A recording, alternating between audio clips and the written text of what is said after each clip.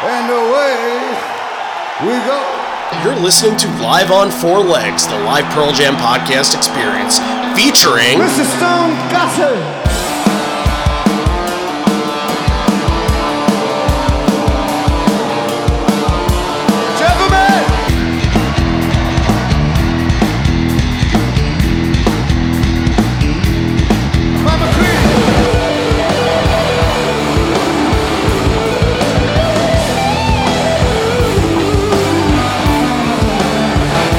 Fucking Cameron in the drum.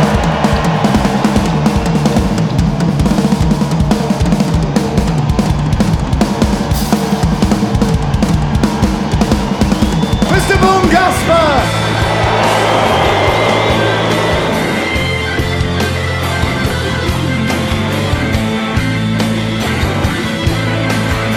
You can call me Al, you can call me Ed, you just fucking call me, why don't you?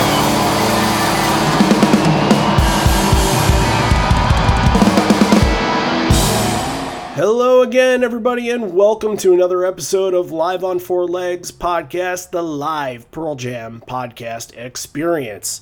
And today we have another awesome episode for you. We're heading out to Michigan, the home of, well, I mean, we're not going to Detroit, it's Grand Rapids, so I think they have an AHL team or something like that. It's not the Red Wings or the Pistons or anything like that, but you know, it's a nice little Midwestern town, Grand Rapids, Michigan, 2006. And it's a special episode because today we have Bradley Piasecki, one of our Patreon donors here. Bradley, welcome to the show. Yeah, thanks for having me. You got it, man. And this is, and hi, Matt, by the way. Hey, guys. Yeah, you're a part of the show too, I suppose. So we, first of all, we got to kind of talk about how we all met. When we put together this fantasy league over the summer to do all the Pearl Jam, the Pearl Jam Fantasy League, we've talked about on the show before. For those of you that don't know, I started it back before the tours in March, and you know, we had a huge draft in a Facebook chat room. And it took about 2 or 3 full days. I don't remember. Something like that. Yeah. 2 of the most stressful days of my life, I think. Oh, completely. Oh, they were awful, but awful fun too, because it was just 10 Pearl Jam fans just chatting back and forth and trying to figure out their teams and their strategy. And it was so much fun. And really, if it weren't for the leagues, I don't think I'd come up with the idea for the podcast. So, you know, and you were a huge part of that, like just discussion that we'd always, you know, if a live show was going on, I'd try to cast it through Facebook if anybody was doing a live stream. And I'd always kind of bring stuff up in the set, and, you know, you and I'll pop a couple names out there, Bill Vorberg and Jeff Lilly and Jimmy Bendix, a couple good names from the league. But always kind of chat back and forth about like what you liked and didn't like in set lists, and here we are. Oh yeah. Yeah, I had a blast doing that league. It was so fun. Yeah, I'm itching for the season to start. It's not like baseball where in March you can kind of say, okay, we can get a draft together, but the minute that they announce a tour, we can start figuring out a draft. So, and right, well, I'm in again. So, yeah, oh yeah, you're grandfathered in. You'll be in. There might be another person from our league that might not be in, but you know, sure, that's another thing for another time, right, Matt? You know who I'm talking about. Of course. But yeah, if we do those leagues, if I get a little crazy, I might do one for every Pearl Jam drummer, because we were Jack Irons League. Right. The other one was Dave Cruzen. We might start a Abruzzese, Chamberlain, and a Matt Cameron league. So if you're out there if you're out there listening and want to be involved in a Pearl Jam Fantasy League, just let us know, and we'll put you on the reserve list. And once things come about, we'll start the magic, and it'll be freaking glorious. So hopefully we'll get enough shows in this year that we can get a good selection of songs and all that. So, but anyway, we're here not to talk about fantasy, but to talk about Grand Rapids in 2006. And this is supporting the Avocado album that Matt holds so dearly in his heart, your favorite. But we're not covering it today, Matt. We're not doing Big Wave. Spoiler alert. Spoiler alert, there's no Big Wave in this set. How long is it going to take for us to do a Big Wave show? Are we gonna hold out the whole entire year just to? If you told me never, I'd probably believe you, because that seems to be how it's going. I'll have to get Steve on to do that one show that he went to that he said Ed crowd surfed during. Yeah. Well, the other show I was thinking about nominating for my choice, they did play Big Wave, but that was the only Avocado song. And I know you guys wanted to kind of go back in time a little more and focus on a show from like the Avocado tour. So, I mean, we're always open to everything, and definitely this is the first of inside. I know we did Vic Theater, which was kind of in between Avocado and Backspacer, but this is the first of the true Avocado tour that we're really doing. I don't even know if you want to call it Avocado tour, but it's supporting the album. I mean, it's fresh off the presses. This is like 2 weeks later. Yeah. Right. I just don't know like what they call tours anymore. They have all different names for tours nowadays. And is it just by default whenever an album comes out, is it the Lightning Bolt tour or the Backspacer tour? Pearl Jam never really puts a title to these things. Right, yeah. Just the fans. So, for argument's sake, we'll just call it the Avocado Tour and leave it at that. And actually, it's funny. That's going to come into play a little bit more into the set. I actually have something in my notes that kind of directly ties right to what you were just saying. So once we get to that, I'll bring it back. Excelente mucho. So this show is May 19th, 2006, and it's about 2 weeks after the release. This is about 2 weeks after that Irving Plaza show you always bring up, Matt.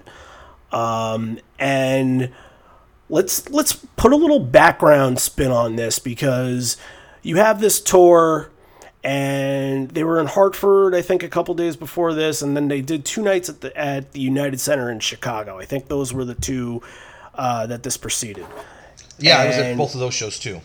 Okay, so you kind of know the energy of what happened those nights.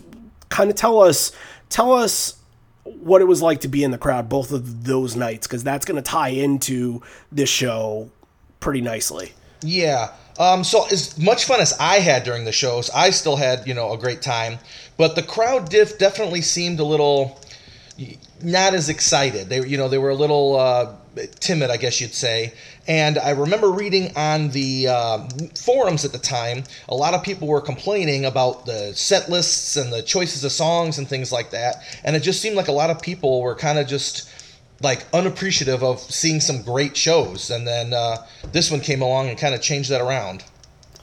Yeah, and I think a lot of what people kind of alluded to in this was that they were getting a lot of Avocado heavy stuff early. Like, you were basically hearing the first 4 or 5 songs from the album in the beginning. And I think a lot of people didn't like that, especially those with high 10 Club numbers in front.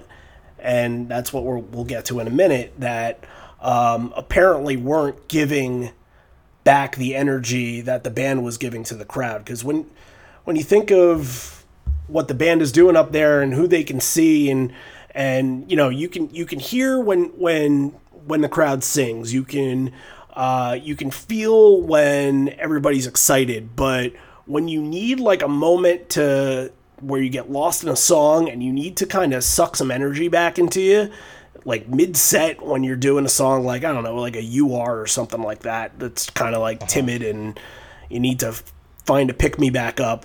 You're looking, what Eddie can see, he can see like the first like 6 or 7 rows.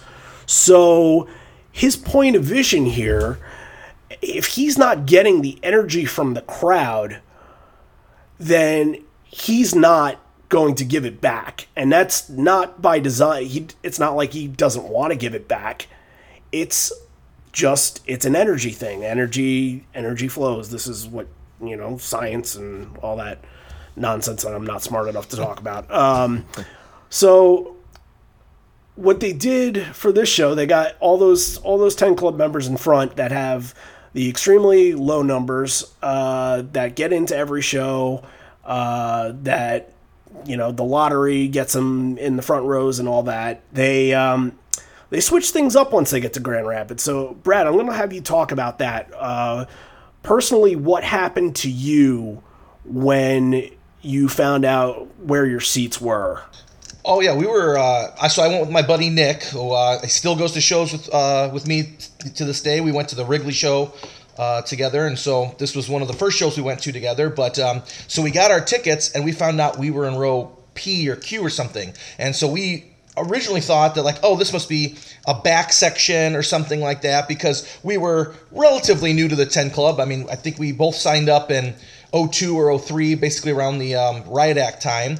And so then we actually got to our seats, though. We found out we were within the first, 15 or so rows, and we were thrilled. I mean, that was the closest either of us had ever been at that time, because this was, if you remember, they stopped doing pit seats for a while.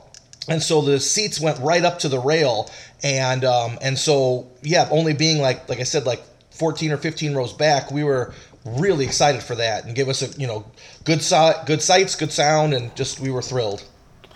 And I think the idea behind that was just the band. A lot of people have speculated that the band wanted fresh faces up there, people that were going to be energized, that they essentially won the lottery, right, and got seats that they wouldn't necessarily have gotten in the United Center or any other night. So, oh, for sure, middle of a tour, and they're going every night almost. They're like doing maybe 2 in a row, and then one night off, and then a travel night, and then another night, and this is more touring than they do nowadays. This is pretty. Sure.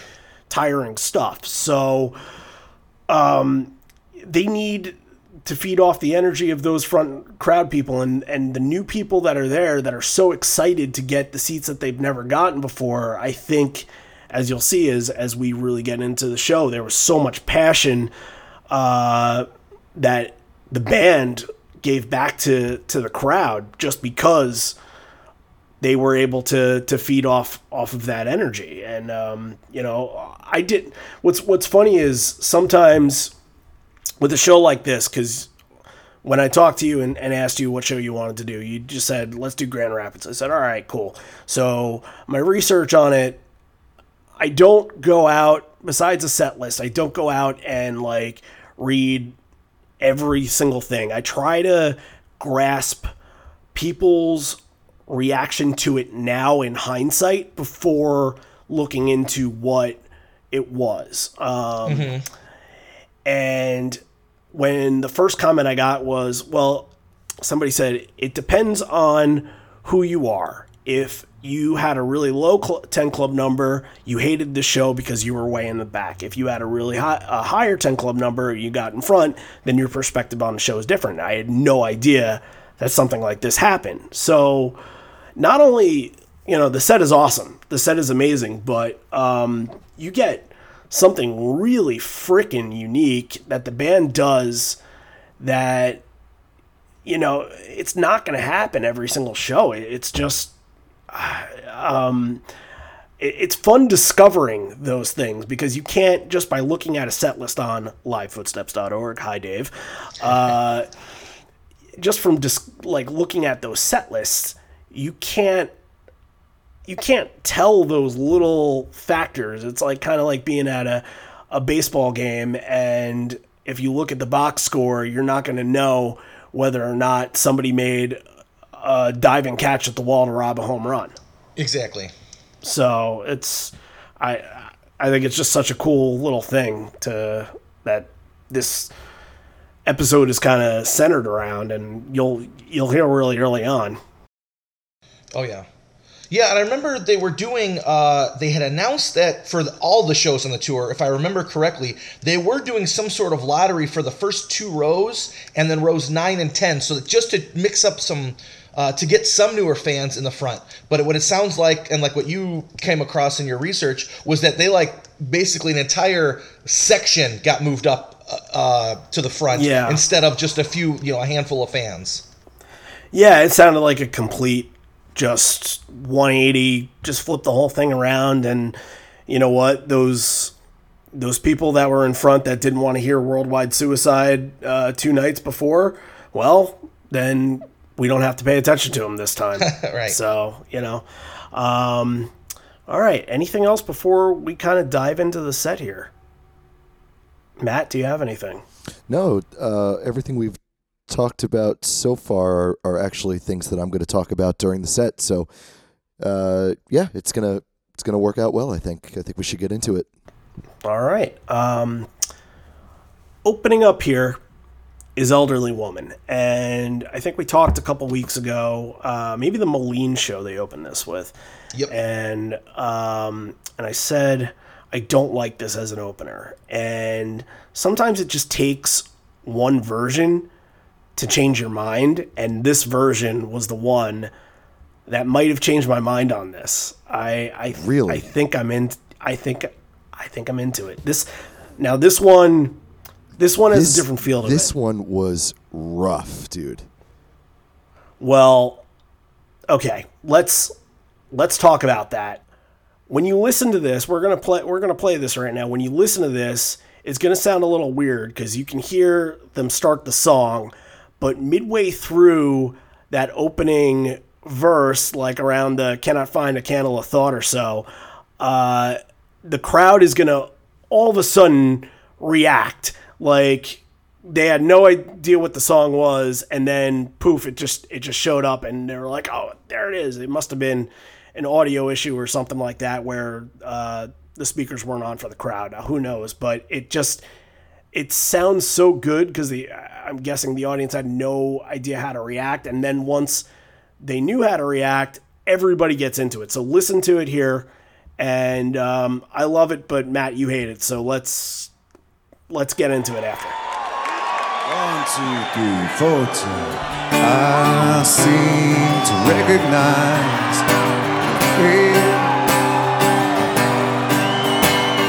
haunting, familiar, yeah. I can't seem to place it. Can I find the candle of thought, light your name? Lifetimes they're catching up with me.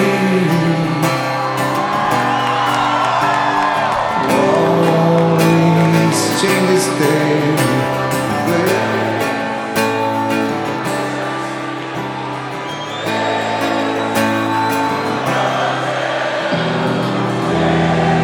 And me, our santos they fade, fade away. Oh, our santos they fade, fade. So, why don't we... Okay, first of all, before we get into Negative Nancy Matt over there, who said he hated it, this version at least. I did not say I hated it. See, Randy, you like to put words in my mouth and make me look like I hate everything, but I did not ever say that I hated it. You hate Long Road. I don't like Long Road. Hurt my feelings last week. But this is not Long Road. This was just a... keep going, and then I'll tell you well, what was wrong with it. I wanted to see from Bradley what he remembered happened during this. I think there was some audio. Obviously, there was some kind of audio problem. I want to say it was just like the back of the building or something, because I remember that I could hear what he was playing, because I was only within the first 20 rows or whatever. But then I'm pretty sure what happened was just like the speakers in the back or something like kicked on, and I think it was like, or the upper bowl or something. Somebody like a second set of fans all of a sudden were able to hear, and they started roaring with applause, and I think that's kind of what had happened. Okay, that's interesting. So, but it's funny. It's just like it's a shaky start, and it's almost like they start a song and nobody's listening to it, and then all of a sudden the jukebox comes on midway through, and it sounds like everybody's legitimately happy to sing along, and somewhere in there Eddie stops completely and just listens to them sing, which I thought was awesome. That's where I want to interject. Eddie does not stop to let them sing. There's a few times it sounds like Eddie full out just forgets the words, and he stops singing because he doesn't know what to sing, and the crowd takes over. I don't think it's this thing where he's letting them sing back. That's why I said this was really rough. He's kind of just all over the place on it, and I wasn't picking up on an audio problem. I was picking up on simply a shaky start, and a hesitation problem. Yeah, I thought. I thought it was fine, because there is something sort of charming to forgetting some words like that, and then you can let the crowd sing. But I'm not going to say it wasn't rough, because it was pretty rough. To quote Bob Ross, was it a happy accident? Oh, I don't think you could pick a better song to have an accident like this happen in, to be honest. If you're going to forget lyrics to a song, especially an opener, which I still do like it here because of Moline, I don't think there's a better song to have that happen in. So absolutely a happy accident for sure. Well, you remember a lot of people criticizing us in our first ever episode, and I think a lot of that criticism came from when we pointed out that Eddie completely fucked up the lyrics to the pre-chorus, where he was saying, "I've changed by not changing at all," instead of all these changes taking place. Yeah, I mean, I didn't think that was that big of a deal. No, but we pointed it out, and I think to some people thought it was a little too critical. That's what I'm trying to say. If you want to get mad at us for pointing out that he messes up the lyrics in a song, that's kind of the point of the podcast, where we have to bring that kind of stuff up. So I'm pleasantly surprised in myself, because obviously we've talked about both these songs enough in this show, where I've had my good things to say about them in spots where I like them, and I've had my bad things to say about them. But knowing that Given to Fly is next, what do you think my reaction is going to be, Matt? I don't know, because I was assuming that this was the spot where you liked it to get it out of the way, and it's a good build. Matt, I fucking love this combo. You do? This combo is awesome. Okay, because I don't know where this came from, though. This is not me. I've never liked Elderly Woman as an opener. If I were to have seen Elderly Woman in a Given to Fly open live probably a year or two ago, I probably would have been like, no thanks. But you know what? I like it better here than in the middle of the set, because it's Given to Fly. It's versatile in a way where you can play it in certain spots and have it be kind of your cool down or kind of your pump back up. But I like it when it is a pump back up and not used for a cool down. I think that's my problem with it. Yeah. So, and Bradley, I'm sure you're aware of Randy's feelings about Given to Fly. So what's I've listened to all the shows. So. What's your take on this spot? No, I agree with you guys. I think that I think having it here works really well, because I always think of Given to Fly as like, it's a song that kind of the crowd gets excited for. Even some of the, we'll say like non-diehard fans, just the casual fans, tend to get excited with Given to Fly because it's a song they recognize. And opening with like a campfire sing-along type song kind of already sets the stage, gets the crowd into it. And then having another song that kind of ramps up the momentum and, brings more energy, I think works really well, especially for what it leads into in the next couple songs. And so I think it worked really well here. Right. I agree. Yeah, that's, I think, a lot of positive energy to start with. I think it's two songs that are very catchy and very much sing-along songs. I got, we argued all weekend with John Farrar, who got on our case for hating songs, which wasn't the case. It was half true and half not true. I don't hate Given to Fly. I love it when John emails us stuff like that because it's so fun to talk about this stuff with him because I like his opinion on the stuff that we talk about. So he's John, just busting our balls. John, for the most part. we love it. Keep them coming. Yeah, seriously, he's gonna have something on this show. He has something on every show, but he's just busting our balls. It's funny. But I can't look. You want me to prove that I like Given to Fly as a song? That's the groomsmen song that we're walking out to at my wedding. There you go. Oh, very cool. The Vitamin String Quartet version. Yes. Not Pearl Jam, but we're going to be walking out to that. So if that says I like the song, I think I've freaking proved myself, John. I like the damn song. I just don't like it in certain spots live. Okay. Now we're like at the point, we've gotten almost that campfire, that, slow build, and we're at the new Avocado songs that are going to start up here and start with Worldwide Suicide. Now, I would think that this is part of the problem for a lot of those people that are up front, that they're hearing this in around the same spot every night. Right. So here's where the problem lies with Worldwide Suicide. I it's not like an overall problem. It's part of the situation that we were talking about before with the fans in front. Now, it seems like that they were using this song around this spot almost every show in this tour, either if it was in the 3-hole, sometimes opening with it. But whatever it was early, and it kind of reminds me of what they did with Pendulum and Mind Your Manners at the Lightning Bolt tour, where they were always, no matter what, they almost always opened up with Pendulum, and then Mind Your Manners would be like right after Corduroy or something like that. So It was predictable in a way, and I understand the frustration from those people that are paying good money and traveling, but that's no reason not to have energy. Oh yeah, I agree with that. I know that like all the shows previous to this, like you mentioned, Worldwide Suicide was one of the first few songs, and same thing with Life Wasted and everything. And as we talked about yesterday, when we chatted a little bit,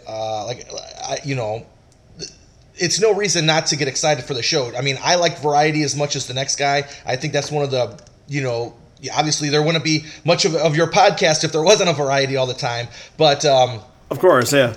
But yeah, I think that that might have been something that rubbed some fans the wrong way. Seeing them open the show with the same 3 or 4 songs every time kind of irked some people. But I don't know. They played them well, and they were supporting the album. So I don't blame them for wanting to get some plays under their belt with them. I agree with that too. I think it's completely acceptable. I understand if it's brand new and people are, I don't know if I'd say sick of hearing it if they're following them around and they keep playing it in that spot, but kind of at the same time, what do you expect? And this is going to come back into play too when we get a little bit further in the set about a point that I wanted to make about all these songs being played here anyway, but I don't think it's anything out of the ordinary or strange or different. I think a lot of bands do this. I think it's a good spot for it, and I thought it sounded really good. Jeff had a little bit of a cringe note right at the beginning that stood out to me as a bass player, but besides that, I thought it sounded really good, and I liked the spot a lot. I thought it sounded fantastic. I thought Matt was on point with his backup vocals, and I think Matt was, yes. It was possibly the best of Matt's backup vocals in this whole entire show that I've heard in a long time. I feel like this was a really strong backup show for MFC over there. I agree with you, but to jump ahead here to now Life Wasted, I thought his backups were really bad. I thought the whole song sounded almost overly enthusiastic, like they got a little bit too excited and it started to kind of go off the rails a little bit, if that makes sense.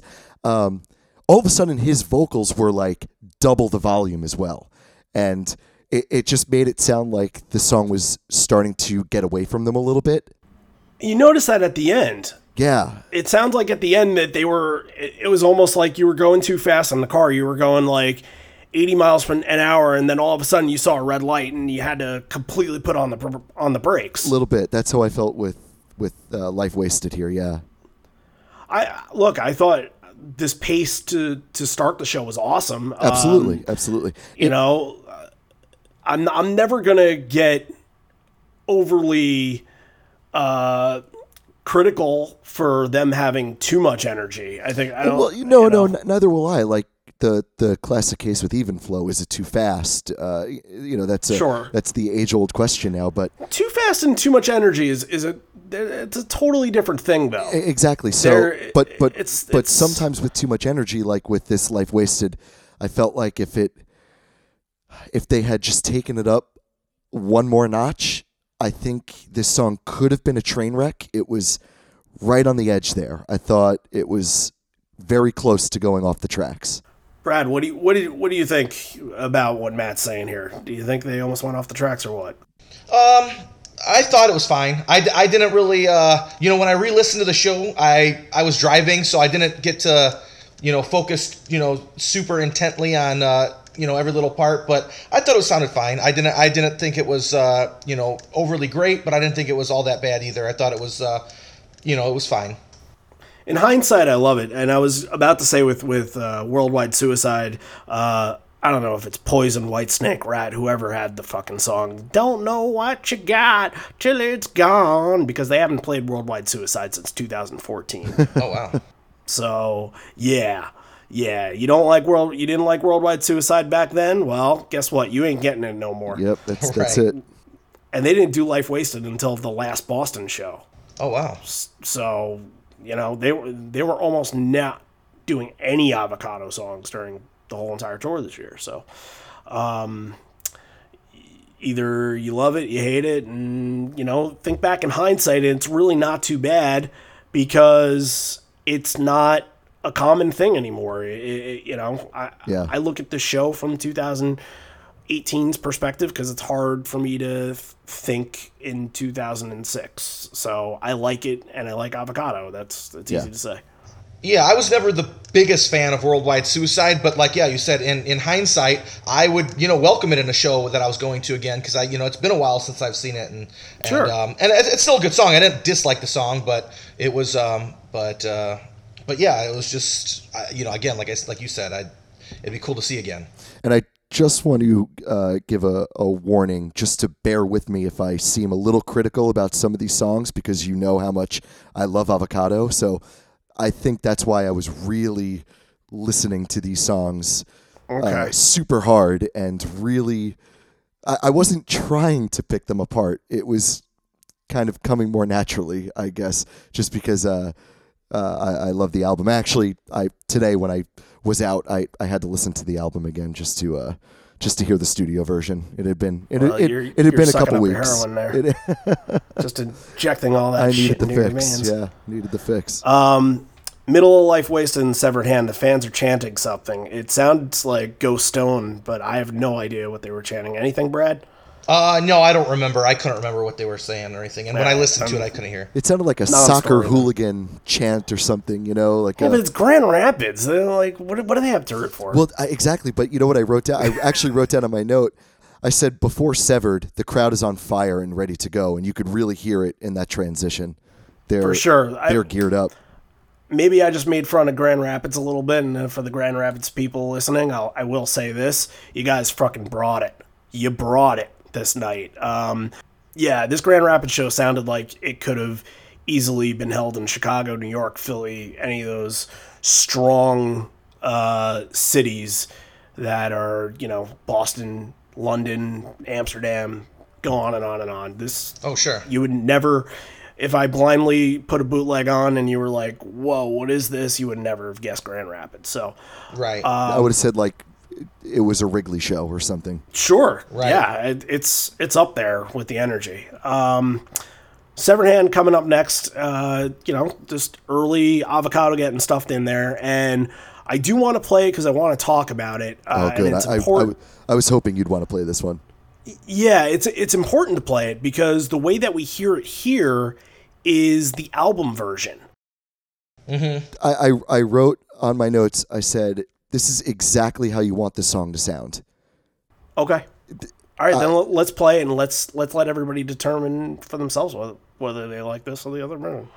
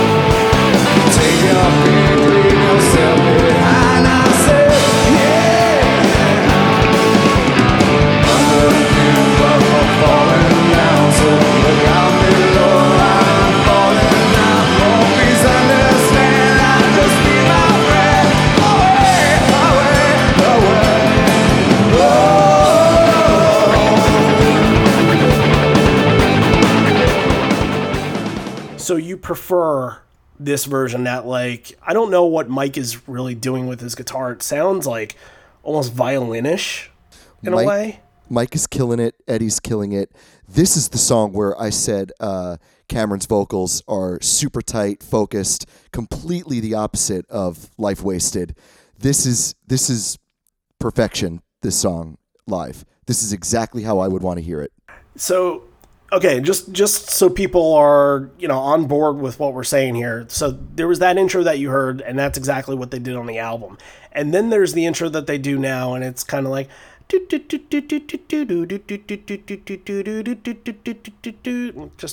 kind of put a sound in your head there. You kind of just sang exactly what was on the album, though, too. Well, no, but they never did that like that beginning, that, like, it's kind of like this muffled, like, distortion. Yeah, it's I'm like not sure what it is. He kind of palm mutes it a little bit more. Right, and then in the background, it kind of dissolves into the dun dun dun dun dun dun dun instead of, and keeping up that, like, d part, whatever you want to say. I wasn't really taking into consideration the intro at all, really. The rest of the song is just absolutely wonderfully played, and I freaking loved this one. Loved it. So this would be the version that, in our live set that we created a couple weeks ago, this would be the version that would be in. Yeah. I mean, it's brand new, and they have a real grasp on it, which sometimes bands will go out and they'll play some songs that are brand new, and it's even Pearl Jam. We've heard it a couple times, and they won't bring it back, or they'll stop doing it, or whatever. They had a grasp on this one, and they killed it. They did. I really, really like this version, and because I'm so used to the live version that they do now, I almost didn't recognize what they were doing at first. Which is funny because it's the fucking album version that should be the one that I should know more than the live version. Right. So. It's funny how that works out, though, right? Let's get another take into this. What version do you prefer, Brad? I actually like this version, better than the newer ones too. I do like that intro a whole lot. Like you said, it's kind of, when you hear the album, that's kind of how you, or at least for me anyways, most of the time I'm hearing a song for the first time, it's the album version or the studio version. So that's kind of how I learn the song or think of the song. And so, hearing it just like that live is, kind of what you want to hear, because I, loved it on the album, and then when they kind of did the same thing live, it was really cool. Yeah, well, that's what I always liked about Avocado, is because it was such a garage band album that a lot of these songs translate so well live, especially when they were, brand new and they weren't changing keys like they do now. Right. So it's kind of just a testament to the album that the whole thing was, I thought, planned out really well. They said we could do all these live if we had to, or if we wanted to, and I think versions of Severed Hands like this kind of proves that point to me, at least, to an Avocado lover. Well, hot take here, guys. Hot take. If you were to reorganize Avocado, would you do Worldwide Suicide, Into Life Wasted, Inner Severed Hand? Because I think I like this order better than the album order. Maybe it's something that just works live, but I like this. There's a lot I think I would do with the order on Avocado, and it's not just one thing. I think I could rearrange that album 100 different ways that would work maybe better than the final. You know what I mean? Yeah, absolutely. I always think that Comatose could work really well after Parachutes, and then Comatose can go into Big Wave, and then Unemployable can go on the next Lost Dogs album.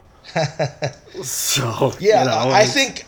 I was going to say, with the studio version, with that intro, I think it would be a cool album opener. I think that, not that it doesn't work, after Worldwide Suicide and Life Wasted, or where its current spot is after Comatose. I think that with that intro, that it kind of would make for a cool album opener. I absolutely agree that I think it could open up with that, and then do Life Wasted Worldwide Life Wasted. I want to hear that. There are a lot of versions of this that I would not be disappointed with, either any of these. I think, there are a bunch of shows this tour that they open with Severed Hand, including the Imogen and Cornet show, or DVD, I should say, where they started that DVD with Severed Hand, which I believe opened up whatever show that snippet was from. So, yeah, in fact, you're not off base. Yeah, the previous show, the Chicago show, the one right before this, they opened the show with Severed Hands. So there you go. Yep. Yeah. There you go. So we're keeping up pace and energy here in a spot where you're 5 songs in. You would, usually look to the crowd and say hello, good evening, but they're going right into Sad, and I think it's a perfect song to keep that pace up and keep the energy exactly where it needs to be. I disagree. I don't like this spot, and I thought it sounded really good. But I'm not loving the spot, but performed well. I can't say it didn't sound great, because it sounded great. Yeah. This was my first time seeing it, so I was just happy to see it. Yeah, exactly. I think it was. I would feel that way too. Yeah, it was a cool. I think it fits okay in this placement. It probably could have fit better elsewhere, but I didn't mind its place here. I see Sad has a little bit of a Swiss Army knife type feel to it, where I think this worked here for me. I also think it could work after something like Even Flow, or into something like Even Flow, which is, a couple songs away here. Mm-hmm. But I think we talked about this with Dave on the Vic show that we did. This is Sad's sweet spot.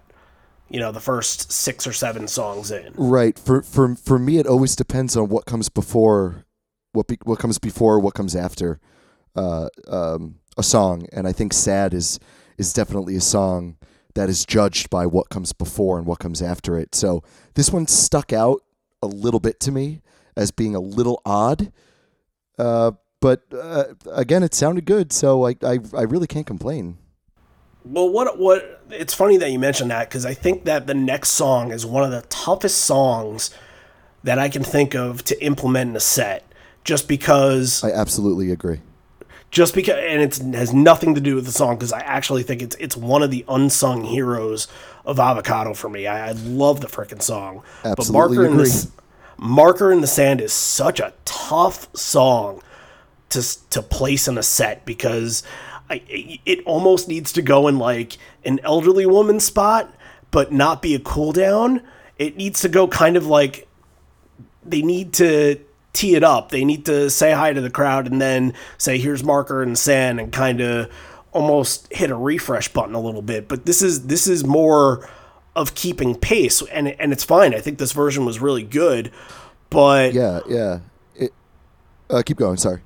no, I'm just saying, like, on paper, I can't remember exactly what my thought going from Severed Hand to Sad to Marker and the Sand is, but on paper, I can't envision what Sad transitioning into Marker and the Sand really sounds like. It just kind of, it doesn't feel like it would flow, but I had no problem with it when I was listening to it. I think you're going to have that problem with Marker in the Sand anywhere you put it. You're going to have trouble hearing it and picturing it that way, because it's a beautiful song. It's just a tough song to place. I really loved the way they worked around the fade out. They ended it on a note, the very last note, and it was musically very pleasing to the ear. It was fantastic. I rewound it a few times, and I also noticed that when they got done with it, it sounded like the crowd loved it, which I really liked, because since you're talking about it, I would like to play it, because as much as we can we play that outro and then kind of get absolutely the outro that the note they end on, and a little bit of the crowd reaction? Oh, absolutely. I think that I kind of like to do whenever we debut a song on the show. I think this is definitely the first time that we've debuted Marker in the Sand. We like to play it to just kind of get things feeling fresh and easily, because this is an avocado show. You need avocado songs to be played throughout. So, yeah, why don't we do that? Why don't we play this ending here that you really like? Yeah, and then when we come back, I'm going to tell you something that's going to tie back into the beginning of the episode, what we were talking about, some stuff. Okay. And I'm going to tell you something that I don't really like about this, but it's not what you think. So let's play it, and then we'll come back to it. That's one hell of a tease there, kid.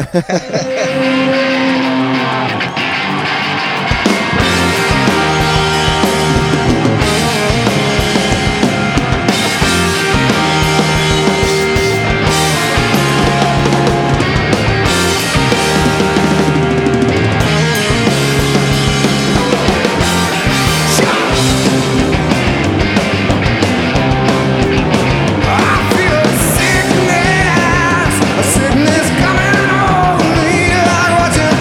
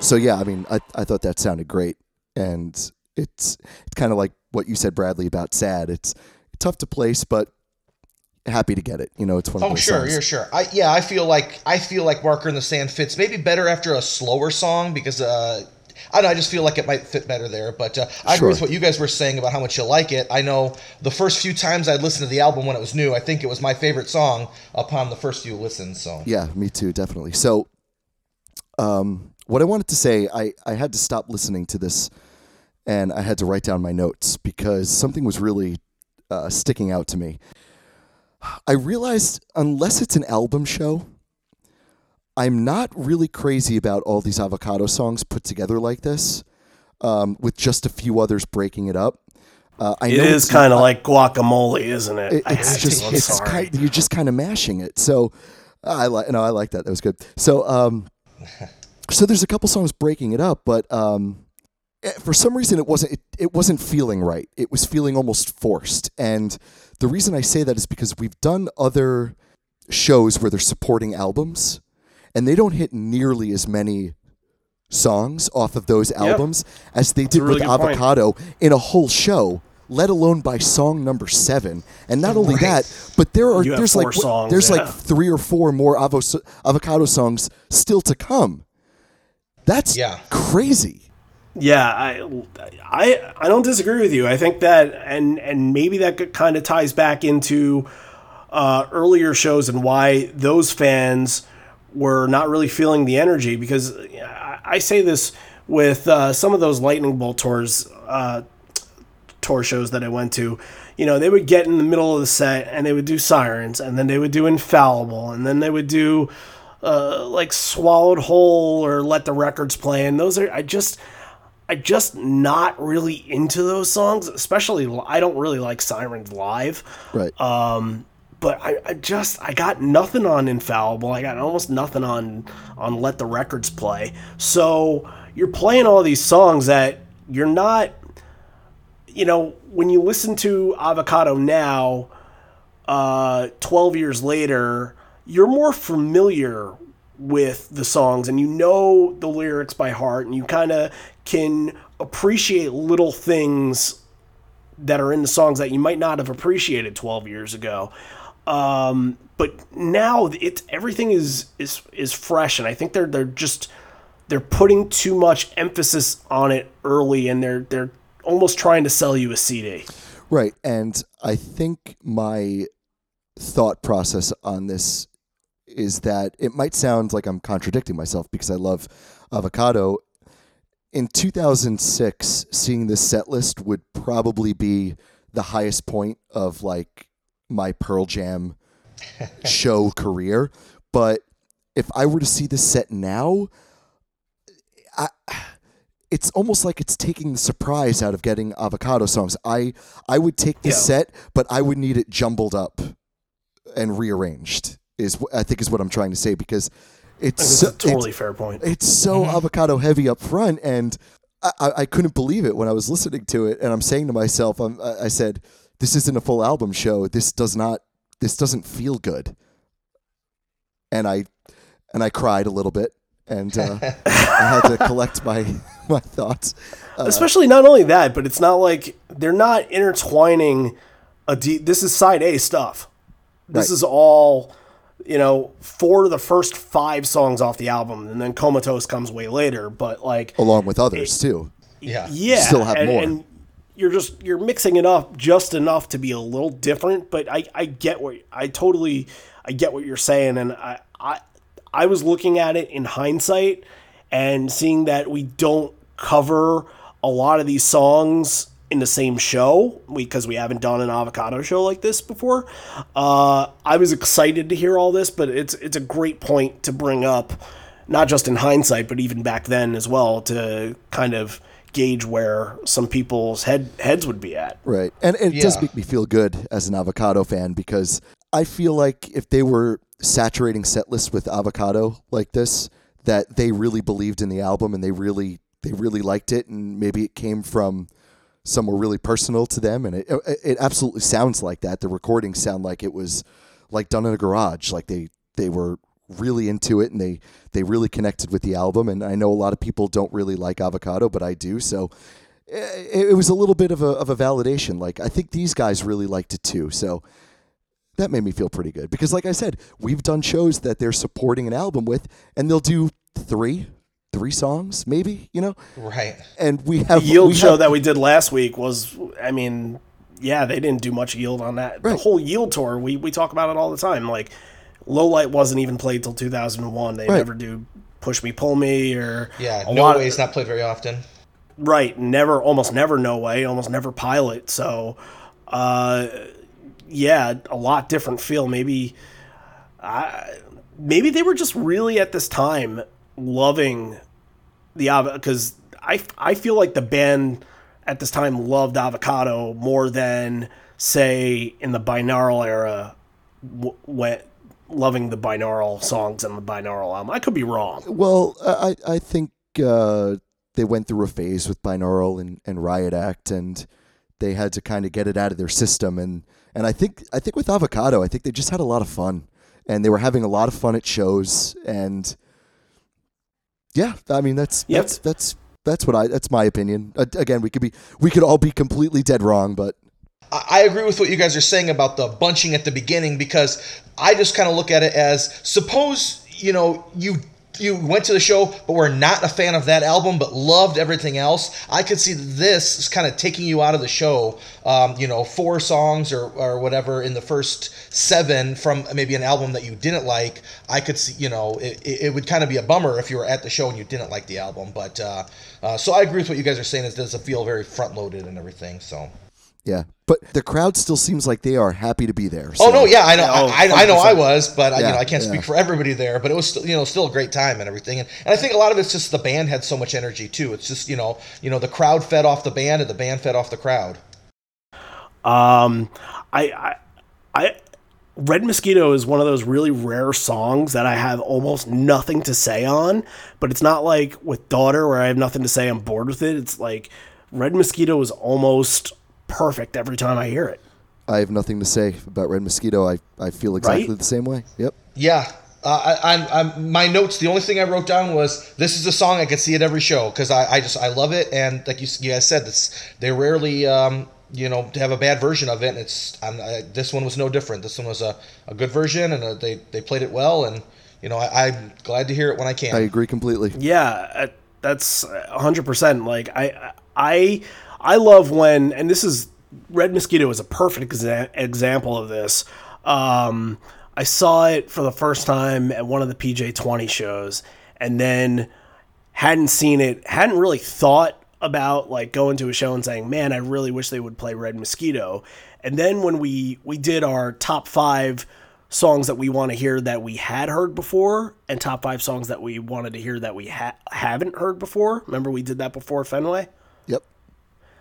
Red Mosquito was really high on my top songs that I had heard that I want to hear again, and I think it was the only song on either list that got hit in either show. Oh wow! So yeah, I was thrilled to hear that again. Did I pick? I think I put Green Disease on mine, right? I put Green Disease on mine too. Yeah, that's one you guys have never seen before. Or that's one you wanted to see again. I've never seen it. Okay. Yeah, Riot Act. Next week is a Riot Act show. We'll really, really dig into Riot Act next week. Even Flow is next though, in the sweet spot. So here's the thing: the bathroom break mantra that gets put on Even Flow it has a tendency to feel like it might be a lull in the set just because it's being overplayed. But when you listen to it and you listen to how the set is constructed, I really feel like this is fitting in perfectly with all the other songs. 9 songs in and everything gels together smooth. Perfect. I thought the tempo on this was fantastic. I really enjoyed this Even Flow. I would agree. I mean, I don't usually use this as, like you said, the bathroom break time or whatever, I stay and watch it. I've seen it tons of times, but I always, put on a good show with it. So, usually if I go to a show and they don't play it, it's usually because they're doing something else, or there's some reason. It's kind of exciting. Wow, we went to a show and they didn't play Even Flow, but I'm never upset to see it live. Yeah, and we always talk about the bathroom break, and I think when it gets down to it, we're not going to go to the bathroom when it comes up. It's just one of those things you say. Right. But here's the thing. Here's the thing that I've done at shows before. If it's like 8 or 9 songs in, they haven't talked yet. By the way, we haven't mentioned that. Oh yeah. And you kind of, the energy's up and you're really pumped up, and Even Flow hits. You can kind of say, okay, maybe I need a second to just stop dancing as hard. Maybe kind of like sit on the top of the chair for 2 seconds just to get a little bit of a breather. But here, I don't want that breather. I'm still into it. Oh yeah. As long as you don't sit next to the guy Who went there just for Even Flow. Yeah, that hasn't responded to any other song, and then once Even Flow hits, it goes, oh, okay. Okay, yeah, this is... I know this one. Even Flow, okay. Right. Okay. Flow. That's Mr. Mackey. So that's how Mr. Mackey would see Pearl Jam. You're like, oh, Even Flow, okay. All right. Here I want to play Ed talking to the crowd here. Let's start from the beginning. The crowd, it's the first time they get to take a breath. Ed's going to talk, and let's just play it from there and play the whole response before he introduces Boom. So let's hear the crowd and really get the picture of what was going on this night.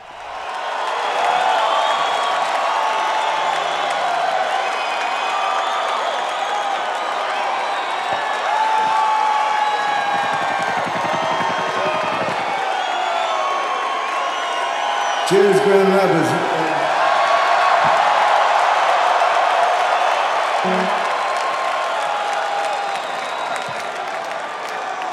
What I'm about to say, I don't say lightly. You are turning out to be a hell of a crowd.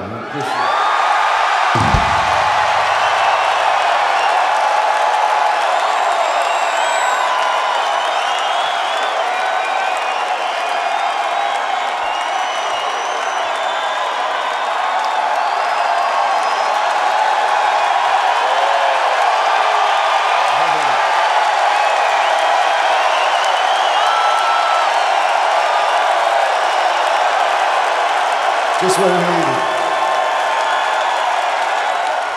So that goes to show you right there how freaking passionate this crowd was. And I mean, Brad, obviously you were there, but the only thing that I can compare it to in all the shows that I've been to, surprisingly enough, Hartford in 2013, they ran through about like 7 songs in a row, and it was on point. It was perfect.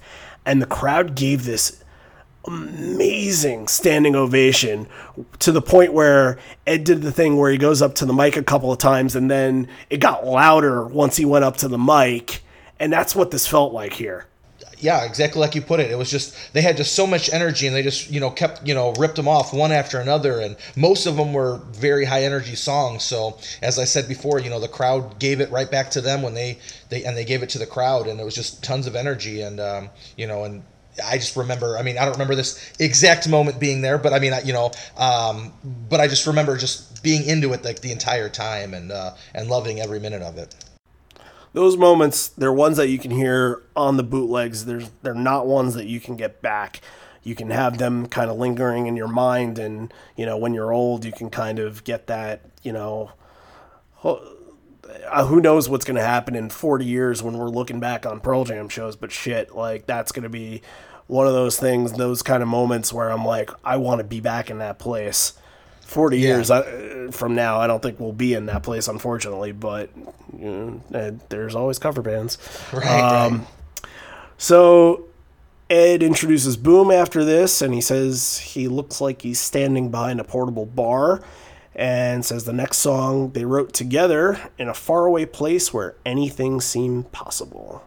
And that, my friends, is Love Boat Captain. I believe this is the only song that Boom has a writing credit on.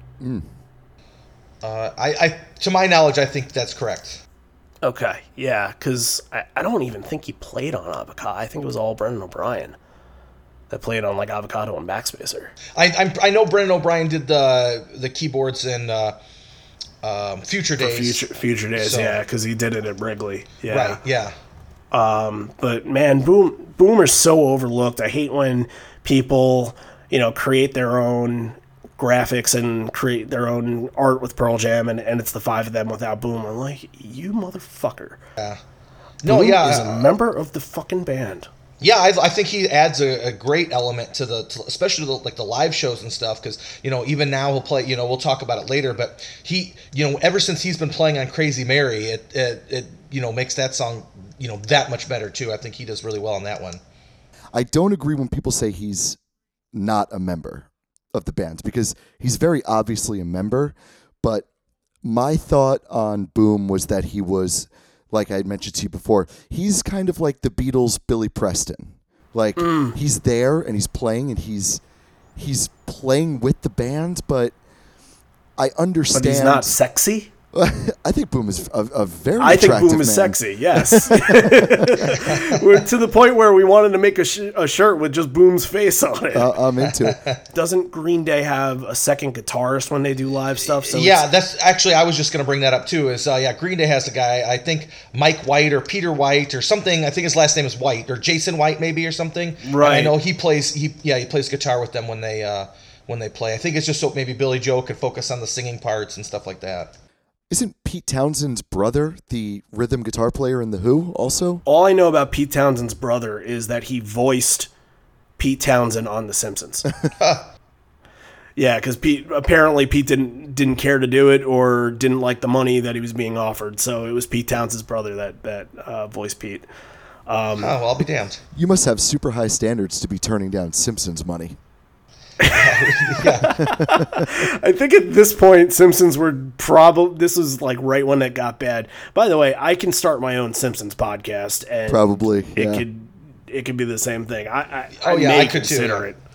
Well, I'd like to be a guest on that one too. So, fuck, if you want to host with me, we're in. Just do an episode a day. Like, who knows? I got so much on that, but not a Simpsons podcast. Not a Simpsons podcast. So back to Love Boat Captain? Yes. Yeah. This was a good cool down and from a killer start, and I think it kind of sets the tone for the next stuff. One of the things I will mention that I noticed, Ed sings in the beginning, he says, "Let the show begin," and that just reminded me of what he did during the Garden DVD. That's right. Like one of the things, it just that moment when he listening to that, because that was really, I credit that Garden DVD for my obsession, really starting the obsession. And when he sings "Let the Show Begin" and the crowd roars during that part, I always get goosebumps during that. So it doesn't have the same feel to it because they're not opening with it here, but right. It kind of brings you back. Yeah. It brings you back to it. I would say it makes more sense if it's one of the first couple songs, but it's still cool that that he said it like that. Yeah, I think Ed is just, Ed gets into his mindset sometimes where he's just kind of like, I feel like he does that with Dissident at the end where he doesn't sing that last part where he's just like, whatever with this. I can do whatever I want with it and it's okay. I think the same thing with that sometimes. Sure. Yeah. So I just wanted to say with Love Boat and Corduroy, I wasn't thrilled with the spot because of the reasons we just said, but they do really go well together because it feels like a mid-set set opener. So it's like you get a set opener all over again. Yeah, I agree. That I actually wrote that down too in my notes. That exactly, it feels like it's a perfect transition to the next stage of the show kind of thing. Yeah, it's exactly what I said here. My first thing was I said, "And we're back." Like it's exactly. It's preparing you for a second set within a first set. And, we've talked about all different spots for Corduroy and all different types of how Corduroy's been played here and there. But, man, this was an awesome, energetic Corduroy, unlike some that we've heard lately, Matt. Yeah, this kicked ass. Sorry, I didn't even say. I thought Love Boat Captain sounded really, really great too. Two really great performances with two songs that go really well together in a weird spot, but it strangely kind of brings things back around. I think it works really well after Even Flow too. So no complaints here. I really enjoyed it. Look, mid-set Corduroy is something. It's a little different, and you don't get it all the time. And I think you know, I don't like that. It needs to be in a special moment where the crowd is feeling, where the band is feeling the crowd's energy. And I think this was a perfect example of that, where the crowd wasn't going to stop. Right. Well, because it's two songs that have great examples lyrically, why it makes them such great 1 and 2 spot songs in the set. So if you could still put them together but have it work mid-set, it's a wonderful thing, and they nailed it. Yeah, and you know what? I'm going to surprise you here. So Corduroy goes into, Ed says this next one is called The Wreck of Edmund Fitzgerald. Yeah. Which I don't get that reference, and I feel stupid for not getting that reference. You know what? And I didn't look it up. I didn't get it either, but the crowd loved it. Yeah. Is it a Grand Rapids thing or what? I want to say, if I didn't look it up either. I meant to look it up and I forgot, but I want to say that it might have been a boat that sunk in Lake Michigan at some point. Okay. But I could be completely wrong on that one. I could be mixing up stories or something, but I thought that had something to do with it. Because from the crowd reaction, I thought to myself, I was like, oh, it must be a regional thing. I don't get the reference. Yeah, they do all that shit all the time. If they go to Canada, they have to be like, oh, this one is for all you Senators fans out there. Exactly, but sometimes Eddie does those dad jokes that are dumb and kind of fall flat. At least this one got a rise, and I'm like, all right, I don't get it, but it worked. So Edmund Fitzgerald is Daughter, and we've had a lot and a little to say about Daughter. Both a lot meaning, very little, if that makes sense. We've had a lot to say about how little we have to say about it, and that's maybe just me. But, however, the last show that we did, the MSG show from last week, we talked a lot about the momentum of that show and how the momentum would just drop off and fall completely flat after 1 or 2 songs of really feeling energetic. And with this Daughter, I really felt like it would have taken a lot to derail this momentum that they were on. And even for me, and even as many times as we can cover Daughter on the show, it'll happen 50,000 more times. However many years we do this podcast, we're never going to stop covering it. Daughter could not derail this momentum that they were on. 100% agree. And when I was going through the bootleg and I saw that Daughter was coming up after Corduroy, I said to myself, "Oh no! Like this is a good spot where they were able to, like I said, do a set opener all over again and basically restart it." But this Daughter it kicked ass and it sounded great after Corduroy. Maybe that's just it. It needs to have momentum going into Daughter for me to care about Daughter. It felt like there was energy. Sometimes with Daughter, it just feels like it's kind of alone, listless. I think if this Daughter was after Love Boat Captain, it might have been a little sleepy. Sure. But it came after Corduroy That's and it went right into it. It was great. Yeah, I agree with Matt. Like seeing it on paper, it looks like it wouldn't work at all. Because you would think that normally after Corduroy, you want another very high tempo or high energy song. But yeah, I agree. It worked here. I'm looking at the set typed out right now, and me too. Love Boat Captain, Corduroy, Daughter. It looks horrible. Yeah, Corduroy just looks like it was wedged in there. Extremely out of place. It looks like nothing you ever want, but this sounded really good. Yeah, I completely can't disagree with that at all.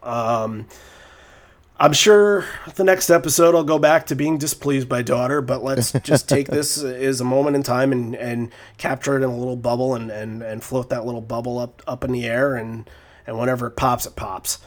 So tags on this. It was a long. I wrote down. It was a long tag here with a little Blitzkrieg Bop snippet, and then he says, "Hey Joe, go home." Who's Joe, and why does he need to go home? Is that another regional thing? I don't know. I was unsure on that also. So that might be if it was regional, that must have been strictly the Pistons? Michigan. So Well, I was thinking later on in the show they talk about the Pistons, who I think are in either the Eastern Conference Finals or the NBA Finals. They were a good team those years. It must be the Eastern Conference Finals, and they said that they won and they were going to a Game 7. And I wonder, I don't know, was Joe somebody on the team that they were facing? could be. I don't know. Yeah, we'll get to that, but then he starts singing "I Believe in Miracles." So yeah, little Ramones and all this. It made for a pretty epic tag. Yeah. Overall, really solid performance for Daughter. Yeah. We get a little stoppage in time, and Ed and Jeff said they were talking before the show about the Vote for Change tour that was in Grand Rapids. I know, Brad, you said you had went to a couple of those shows. I went Did you to go the to Toledo show. I only was able to go to one of them. Okay. I went to the Toledo show. So that was the night before the Grand Rapids show, actually. So we got 2 out of our 3 people here went to one show on that tour, and then me sitting here like I went to Fat Mike's fucking Rock Against Bush tour instead of the. They said they were trying to figure out the name of the tour because apparently people couldn't figure out if they voted to change things for the better, but things have changed for the worse. That's what I wrote. I don't know if Ed was really making sense here, but he says that there are veterans in the crowd of whom they have support and dedicates the next song to them, which is Army Reserve. We are in the thick of the Iraq War here, and I think Army Reserve hits home for a lot of people that have either seen relatives that have gone through that kind of thing, or them themselves that are veterans that have fought for this country have gone through that kind of thing, and I think this song resonates with those people. However, this was the only kind of meh part so far of the night that I was just not really into. Right. I agree. You know that I like the song. My thought on this was I didn't like it after Daughter because you had a pretty awesome cool down with Love Boat, then you had a great Corduroy, and then Daughter kind of comes in and sneakily surprises you with a great sing-along and a great tag, but then you get a bit of a break, and then there's just too much downtime in Army Reserve before you hit that really awesome chorus in the song. Yeah. And it's a little bit too much of a break there for me. I would have liked to see the song somewhere else in the set. I wasn't crazy about it here. Yeah, I agree. That's a song that this was, again, another one that I was seeing for the first time, so it was cool to see, but it did feel a little out of place there. And I remember on my initial listens to the album, when the album had just come out, it was one of my least favorite songs on the album. Now I've grown to appreciate it more, but even at the time, I wasn't like super into it just because of the fact that it wasn't one of my favorites at the time. Sure. Yeah, I think I'm with you on this one. I think it's kind of sometimes when you get later into the album, and I felt like this with Avocado for years, that 1, 2, 3. It was at the end, Army Reserve into Comeback into Inside Job, and on the album for some reason, and the time frame that I'm really into this album is like college, like mid. Junior, sophomore year of college, and I like the fast stuff. I like the hard stuff. I'm not resonating with the songs that are really deep and well thought out and well spoken. And I guess the end of the album was just after Wasted Reprise was just a big fat meh for me. But after a while, it's some of the best stuff that they've done, to be honest with you. You might have come around to liking those deeper songs faster if Avocado was arranged differently. It's very true. If they're sneaking in some of these songs, between this, runaway train of a side A that just knocks your socks off.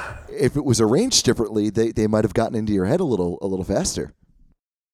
I can see Comeback being in the parachute spot. I can see that. Army Reserve and Unemployable on that album are really weird fits. I don't know why. Like Unemployable, I can't see, rearranging, and I can't see fitting anywhere. But Army Reserve, you can fit somewhere, but it's not in the spot that you feel confident. I feel like, I guess After Reprise is the best, but again, maybe that's just some of me back then speaking and not liking the end of the album back then, but now I think it's fine. So a bit bland in this version, but the energy and passion are still there, which is very important. So as we go into a song that has nothing but energy for me, I fucking love this song. I don't think we've covered it yet, Matt. Have we?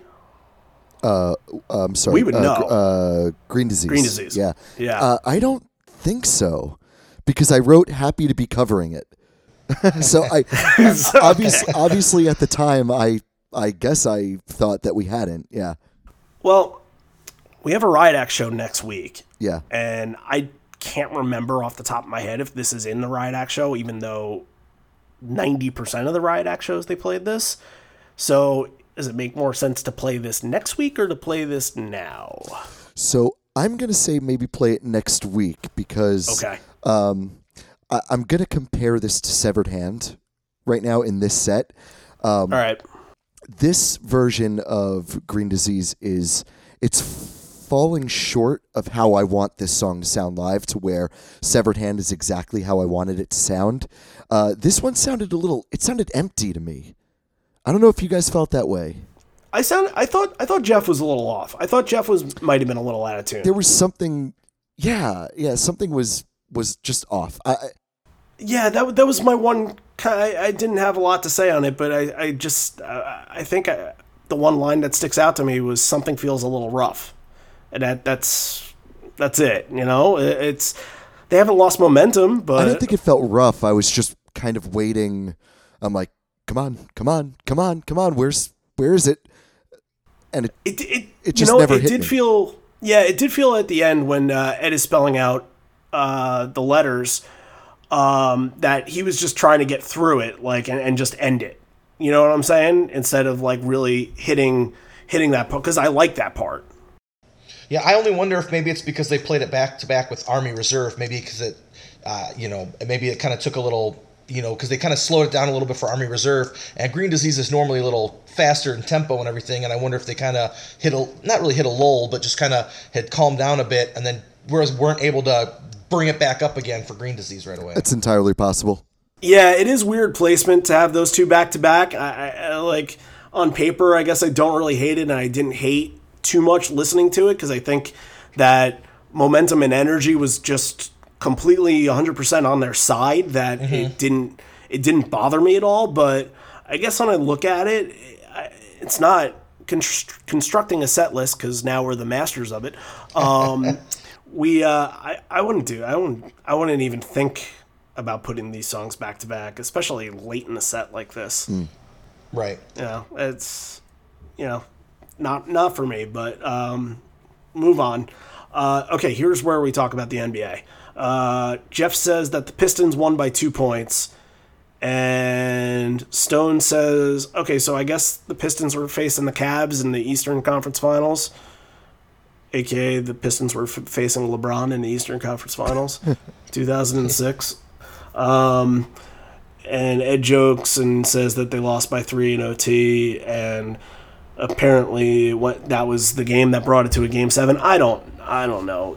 NBA. All right. Here's my one thing with the band. I wish they were bigger hockey fans than they were basketball fans. Yeah, I agree. I'm not much of a basketball fan either, and I'm a big hockey fan. So if they were, Seattle's going to get a team here in the next couple of years. So maybe I'll jump on board with that. I don't like basketball or hockey, so I'm going to settle with them playing in baseball stadiums because I'm good with that. Well, you never know. That new Key Arena or whatever they're going to do up there, everybody's, the speculation, the rumors and innuendo.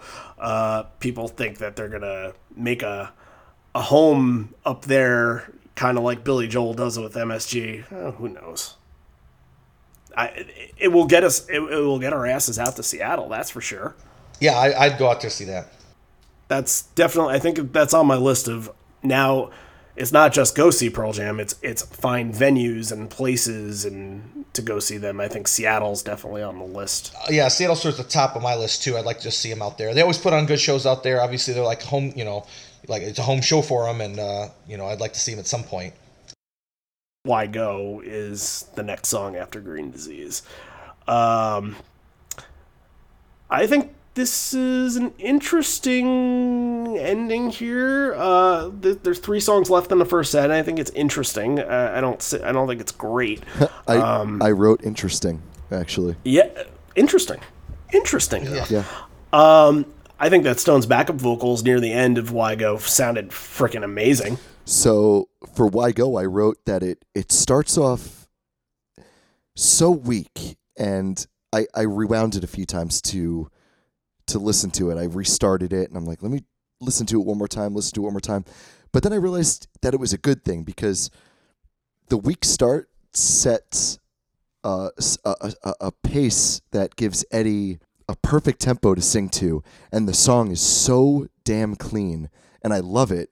And it's actually a standout for me of this show because of just how tight this Why Go sounded.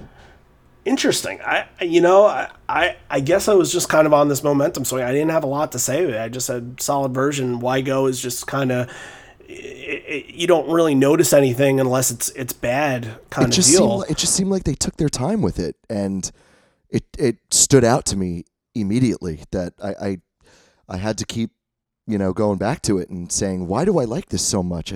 I think it's because it's almost lame. And then they pick it up, and I'm like, no, this is great. They pace this exactly how it should sound. It's fantastic. I get that because there are versions of this song that just fucking drill you to the wall, and you feel so tired after listening to it because there's so much chanting, and Jeff's bass in the beginning gives you like these chills. Yeah. But I guess I get what you're saying that they just kind of they pieced it out a little bit. And look. For this part of the set, if it was Why Go going into Rearview Mirror, I would have said crank it up a little bit, but it's going into Inside Job. Right. This is where I wrote interesting. Okay. Did you have anything you wanted to add to it, Brad? Sorry. Yeah, no, that's cool. All I was going to say was I remember thinking at the time when they were playing it that I thought that was going to be the end of the main set because it's like it's a song that they would end the main set with. Yeah. And it's about that time. I mean, I guess it would have only been track or song 15, so it would have been a little, maybe even a little early, but just at the time, it just felt like, okay, this is the end of the main set. So it did catch me off guard a little bit when they had a couple more songs afterwards. Yeah, I agree. That's part of what was interesting, especially throwing Inside Job in here before Rearview Mirror after Why Go. I thought this version kicked ass live though. It sounds this version sounds very airy and melodic, and it's got this atmosphere around it that made this version again the word here is interesting. It made this version interesting, and it made this end of the set interesting. See, I guess I think we're contradicting each other because I really like the ending to this, and I can't remember audibly what it was. I'm reading my notes, fast to slow, and it goes right back to fast, and where in parts where it fits better, other times they've done it and it's been clunky. Mm-hmm. I didn't feel the melodic out of this. I felt like it was more like a demo or a sound check version. It didn't have that. Mike's guitar felt like it had a lot of gain on it. It had a little too much. It felt a little heavy for me. I like it lighter. I think I like that you said a sound check version because this version, it sounds comfortable to me. It sounds like they're kind of just jamming on it, and I think it works for the song. That's an interesting approach. It's an interesting spot. This is Yeah. an interesting moment. Right. This is not my favorite spot for this song. I like this in the encore, if anything. I agree. And it's a tough one to place. But I mean, we're kind of talking about how it sounds. Why don't we play it? I didn't originally have this on the playlist. Might but as we well, haven't played though. a song. Yeah. Yeah. Why don't we do it? Since it's an Avocado song, let's do it.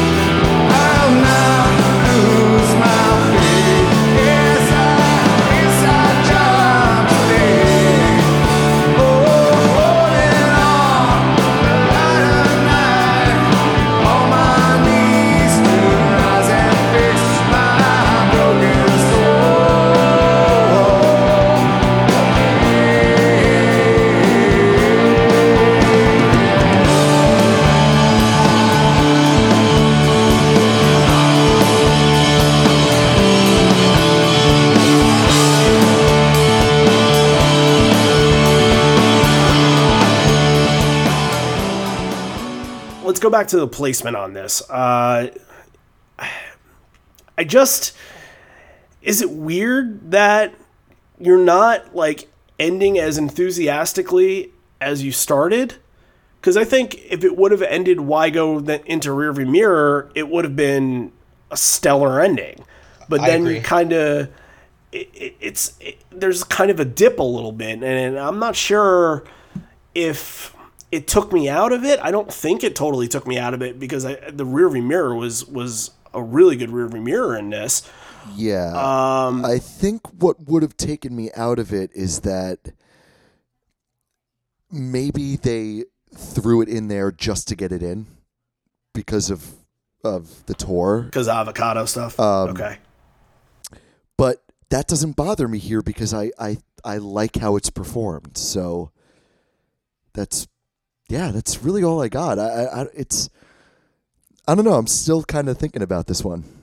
Yeah, I think it's not even an issue with it, but because the first half of the song is just so very slow, and the second half is so very fast, it just feels like it like you guys keep saying, it's just in an interesting place. I think had they flip-flopped Inside Job and Why Go, it would have made for like a smoother ending to the main set there, with the slow start of Inside Job into the fast part of Inside Job, into Why Go, into Rearview Mirror. I think would have been a very, like a more, I guess to say more of almost like a traditional ending to their main sets. Sure. And this could be a thing. Think about what their mindset is, and this is pretty early in the Avocado Tour, and they have maybe like 40 or 50 more shows to do this year. Maybe I'm over exaggerating that a little bit, but it's a lot. They go into December with this tour into Hawaii, so there's a lot of shows in 2006. But maybe they're doing it here because they're still trying to figure out what to do with Inside Job Live. Let's look at my Live Footsteps stats. I think it might be kind of obvious because the album's been out for, 2 weeks, and this really isn't the spot for it. So that makes perfect sense, Try it out. Try it out where you can. It was the third time. Wait. Yeah, it does say it weird. It says fourth on the tour, but third all time, which doesn't really make a lot of sense. Dave, Dave, get your measurements in check. Get your algorithm fixed. I'm going to email you in 5 minutes after the show ends. We need to make like millionaire lifelines where we could call in, like phone a friend, and we'll call him up for stat discrepancies and confusions. Well, I actually talked to John Farrar because he's been our bootleg dealer for most of these, and I talked to him and he's like, "Can I get an executive producer credit?" And I said, "You know what? Some of these podcasts do have like a producer that I don't know if they record in a studio or something, but they have a producer that'll chime in every now and again and be like, "Oh, you guys missed this. You guys missed that." Yep.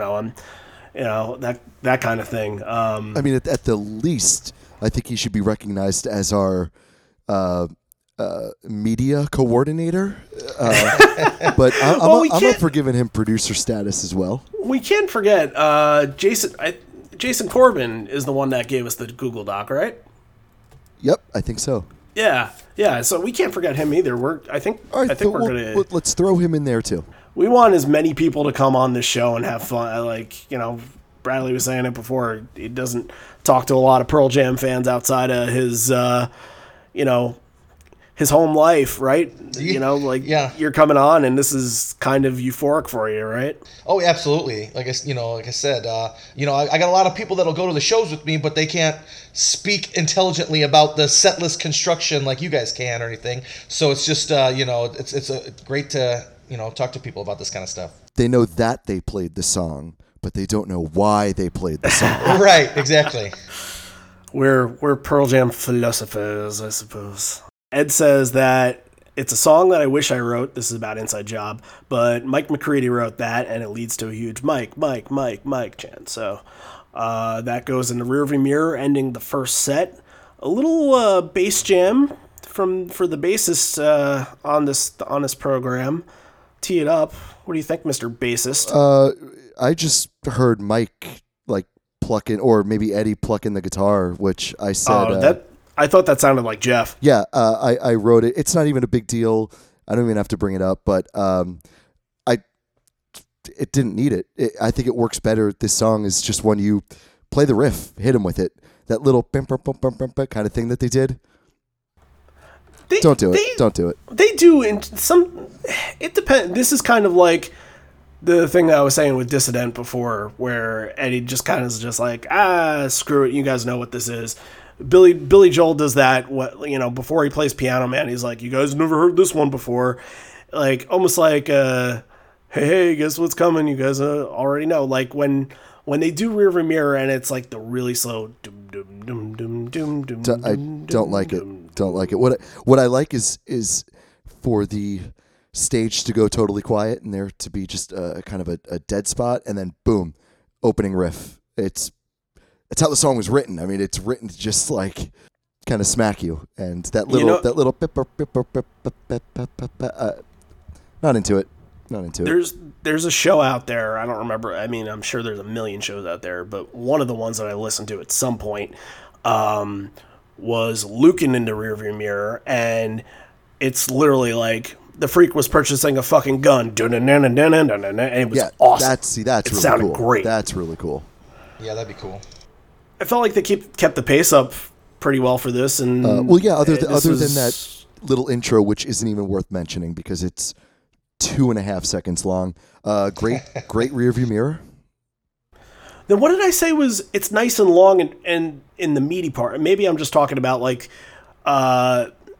after that first chorus, after that second chorus, where they kind of go into the bridge. I think it was a pretty long bridge. Maybe that's what I'm talking about. Was it a long bridge in this one? Oh, are you reading your own notes? Yeah, I'm reading because some of these I'm just, if I hear songs like Rearview Mirror 100 times, I have like such little things to say, and I don't remember some from each show. This one was around like 10 minutes, right? So I guess it was a long one. It could have been a little, the bridge could have been a little longer, yeah.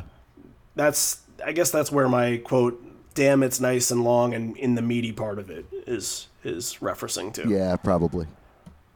All right. Now we're on to the encore, and this is really where shit picks up. The momentum was just on fire in the first set, and now Ed comes out and he says, "Are you kidding me? We don't want to leave this place. I thought we had friends in Chicago," and that got a major boo from people. I think that was a little wink, wink, nudge, nudge to those that didn't give them the energy response in the front row. The Chicago thing gets a major boo from people, and Ed says here, now this is very important that we talk about this. He says that they're going to experiment, and there's a big difference between experimenting and fucking with it, and we're not going to fuck with it. And he says one of the reasons why this room feels good tonight is because of My Morning Jacket that opened up. How was My Morning Jacket? I honestly, I don't really know them that well, so. Well, here's what I will say, and about it involves the preset as well. But so since I had seen them both times in Chicago and Ed didn't do a preset, me and my friend Nick decided, hey, we saw them the first two times. They were great. They put on a good show, but they're not really like our favorites. So we decided to, go grab a bite to eat, visit like a record store, a comic book shop and stuff like that before. And so we missed the preset. They're his Mars Volta. You've seen him and you're like, that's enough. We don't need to see him this other time. Sure. But I will say, I won't compare them because we've seen Mars Volta and live they could be an absolute train wreck. But I've seen My Morning Jacket too, and they were awesome. Oh yeah, that's what I said. I saw them at Lollapalooza a few years later, and like I said, they always put on a really good show. We might have been at the same Lollapalooza then when, because I think I saw them at a Lollapalooza as well. Yep, very well could be. So, and they like I said, they always put on a great show. Every time I've seen them, they've been really good. But since we had seen them both nights previous to this one, we decided to and we had never been to Grand Rapids before, so we figured we'd like I said, check out a couple shops and grab a bite to eat before the show. And since Eddie hadn't done any preset, we didn't think anything of it. Yep. And then turns out we missed it. So. It still counts towards your stats, though. Even though you didn't visibly see it. Well, sure. And like I said, I saw Eddie do, since it was him solo. I went to one of the solo shows and he played it there. So I've still seen Eddie Vedder play Deadman by himself on stage. So yeah, Deadman and Can't Explain, and we'll get into. Well, he played Can't Explain because this is Pete Townshend's birthday, but we'll get into Pete Townsend in a little while because he gets mentioned here. I think in the second encore, I can't remember. So back to experimenting and not fucking with it. And we were talking yesterday, Bradley. We were talking about how they construct the set now and what they did at this show. And trying to go back and at least for like Riot Act shows and binaural shows, it didn't feel like they had that those three songs that, to me, are the most anticipated songs of the night. Absolutely. Nowadays. in that encore. You can get something. You can get like a fatal. If you're lucky. I've gotten strangest tried out of that. Oh yeah, that spot. Yeah. So, is this the birth of that? That's kind of what I wrote down on my notes, because this was the first time that I had seen them do, I always just call it like the seated encore, because they come out, I don't remember if they actually were sitting in chairs for this part, but looking at the songs they played, it would make sense if they were, because I know that in later tours, they actually did sit down and play like some acoustic songs. And but this was the first time I had seen it, and I loved it. I still love it to this day. And like you said, this is the time where you might get something rare. You get something. They might try something. You get a B-side, or or just something they haven't played in a long time. And it was one of the reasons I like the show so much.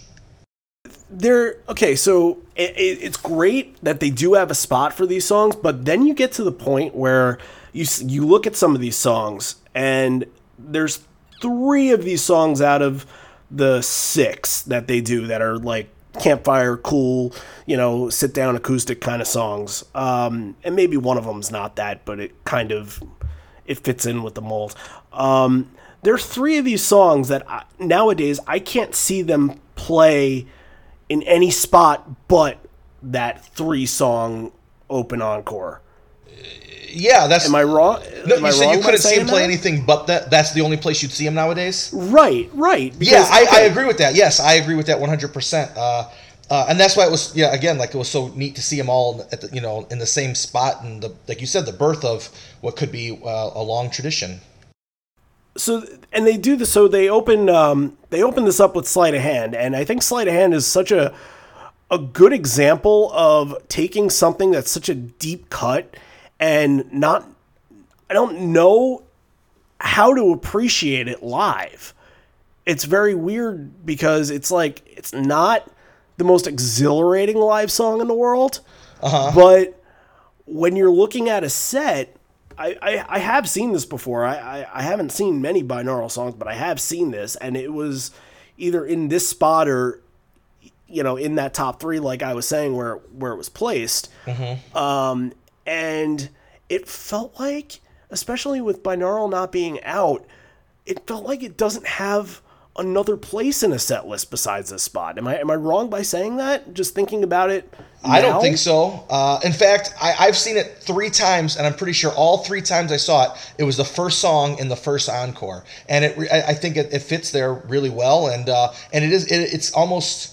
It would almost be odd to see it somewhere else. I mean, other than maybe those first couple songs in the encore. But yeah, I think it fits there like really well. It's another one that's a lot of podcast debut songs tonight, and this is one of the 2 binaural songs that we're opening up for the first time on the show. So let's play Sleight of Hand to kick off this experiment.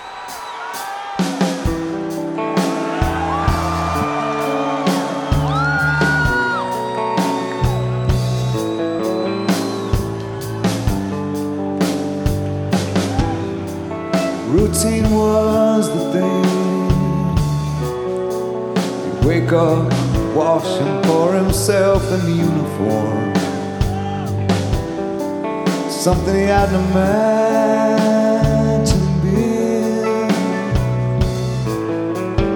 As the merging traffic passed, he found himself staring down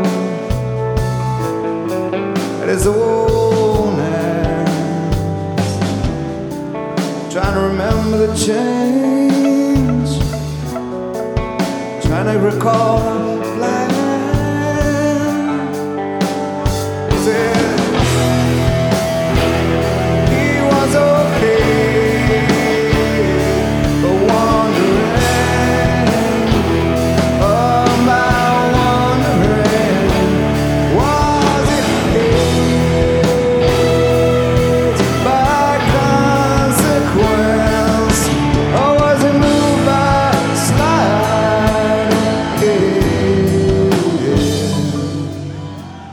I think this is it's such a weird, like I was saying before, it's not like the most exhilarating live track in the world, Right. but you don't think before a show, maybe I'll see Sleight of Hand tonight. Right. And I kind of, before I saw it, I didn't really think of it at all. Right.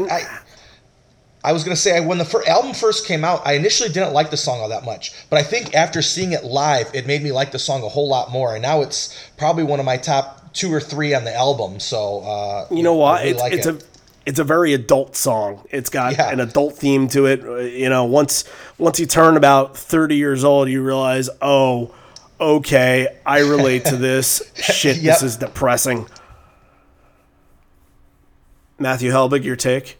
I liked how they said experiment because my whole thing about this whole first encore is that it is super long and I think the only issue I have with this is that these songs up until around Crazy Mary they're all very similar, and I'm glad they figured this out, because this is a good starting off point to figuring this out. But this isn't quite there yet. You know what I mean? Like, it's almost like 4 or 5 of the exact same song, and the variety isn't there. And they're testing it. They're working this out. And of course, it turned into a lot of people's favorite part of the night. It's a little draggy here, but all the songs are really good. So even though they're similar and it goes on for a long time, I can't really complain about this either, because they're great songs. Mm-hmm. I think you can mix around a lot of these and have it fit better in a set. I think opening it with Hard to Imagine would be a little better than opening with Sleight of Hand. If you went Hard to Imagine into Off He Goes, into Parting Ways Around the Bend Slide, some kind of mix with that. I definitely think that Hard to Imagine as the open here would have worked better. That's the problem. The one little issue that I see, that it's Hard to Imagine, because it's an opener. Usually, it's so deep within these songs. Yeah, I agree with that, but with this, I feel like Sleight of Hand is good here, starting it off, because I might be in the minority. This is just my opinion of it in this grouping. I feel it's the weaker of the group, and I feel like it's a better way to start it off to build up. Sleight of Hand, you're saying, is the weaker? Of the group? Yeah. I'm kind of with you on that. I'm not saying it's a weak song. I'm just saying in this grouping, it's good to build off of instead of come back from. I think so. Yeah, that makes sense. I'm with you on that. So to build off of, you go into Off He Goes, which I think is a good choice to build off of from, because the mood is a little less depressing. It's still depressing. It's Right. I thought this was a pretty beautiful performance, though. Oh, totally agree. Absolutely agree. Another standout for sure. I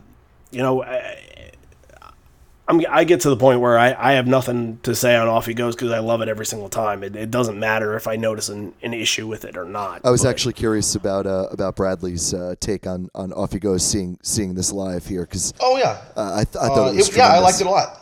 I've seen it quite a few times, and I always seem to see it at shows that it's just me and one of my good buddies or something. And like I said, my friend Nick went with me to this show, and I have another friend, John, who lives in South Carolina. And it seems like anytime I go to a show with just me and one of them two, and those are probably the only other two who I could have conversations about Pearl Jam with, and I always seem to get it with them, which is kind of fitting, because it's kind of a song about friends who don't get to see each other all that often and stuff. But no, I thought it worked good, and it's another song I always welcome to see live. It's funny you say that, because I think I've seen this 3 or 4 times, and besides once, I can only think of one time where I didn't see it alone. And I think it's also a song where, it's about friends, but it's kind of about somebody who is just sort of distracted from life and not really focusing in on the current moment. With whatever else is going on, behind the curtain, so to speak. Sure. And I think it's appropriate to see it with friends. It does make sense to see it alone as well. Oh, sure. So, but that doesn't, I think it's just funny that you brought up that you usually see this with friends, and I bring up that I usually see it by myself. I think funny dichotomy. So. Oh, sure. All right. Ed says, "Let's experiment some more," and then asks, I think Stone is kind of playing it in the background a little bit. He asks if they want to hear Around the Bend, and they hadn't played it in a while. Let's check the statistics on that. Around the Bend hadn't been played yet on that tour. 25 shows since they had played it, and it was only the 6th performance in total. Yeah, and at that point it had already been out for 10 years or something, so it was a complete shocker for me to see it live. That's a song I never would have thought, hey, maybe they'll play Around the Bend, or I hope they play it, because it was almost like the odds of it were so low that I wouldn't even thought to hope for it. And the last two shows that we've covered that you've been to, they played it. Right. This and Moline, so right. There you go. Matt, you and I talk about wanting to hear this as a closer, but I like it in this spot too. I just don't see it ever fitting anywhere else. Happy to cover it. I'm happy to have it. It's always welcome. That's like when you get the progress reports in high school. Yeah. And for like an art class or what's always multimedia, pleasure to have in class. Randy and I, we always got the pleasure to have in class. Oh, very good. 4th song into this experiment, and it's Parting Ways. Another Live on Four Legs debut. It's 2 binaural debuts in one show, so we play 2 binaural debuts in one show. Let's play Parting Ways here.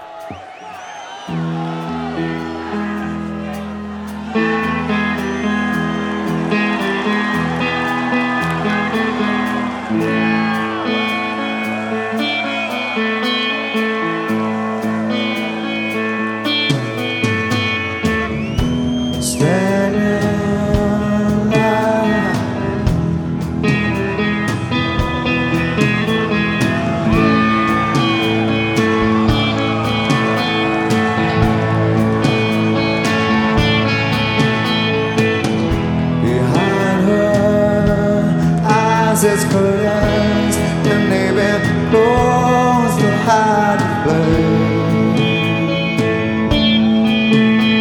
Remains. She knows the future's burning, but she can smile just for us. Insane. And no deciding and to fear there's so many parting ways.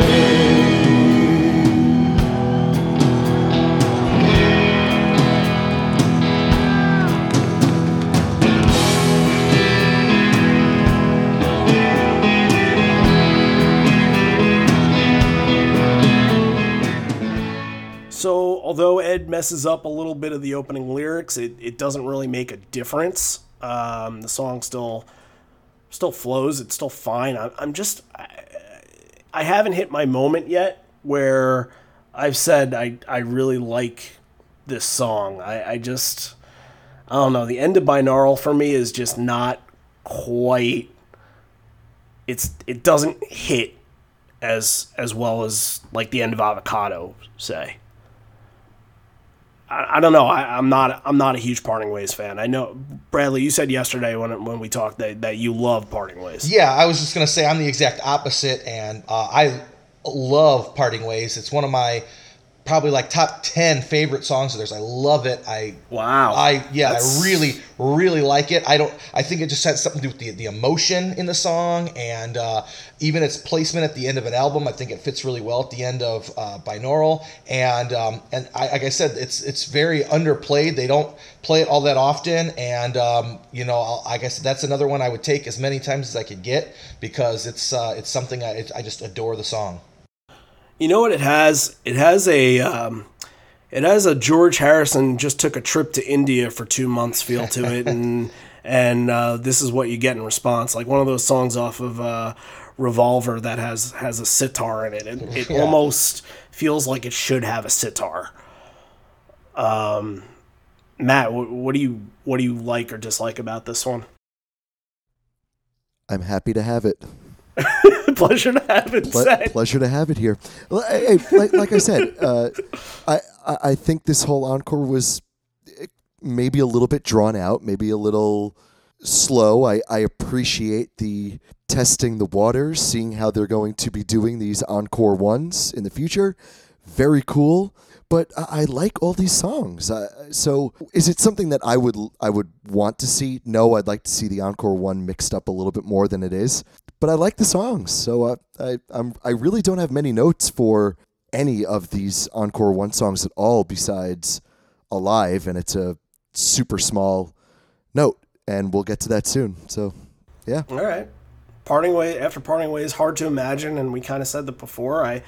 I am used to, my experience with Hard to Imagine has been as an opener, and there are other. We covered it at the Vic show, and that was like in the middle of a set, and that was interesting, so to speak. I think if you would have put this like either first or third, either before Off He Goes or after Off He Goes, I would have liked it better. But I think this is too strong of a song to be this deep within this grouping.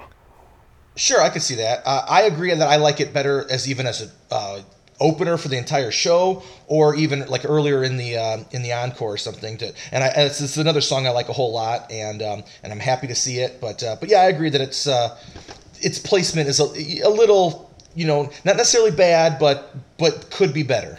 I'm going to try to read what I wrote here. I said, what's crazy is that this is so much different than the main set that I'm a little puzzled. This is like me reading somebody else's quote, because I don't remember me saying this at all, but whatever. I apparently think this. Almost a tale of two shows, which is really a fun concept, but is it jarring?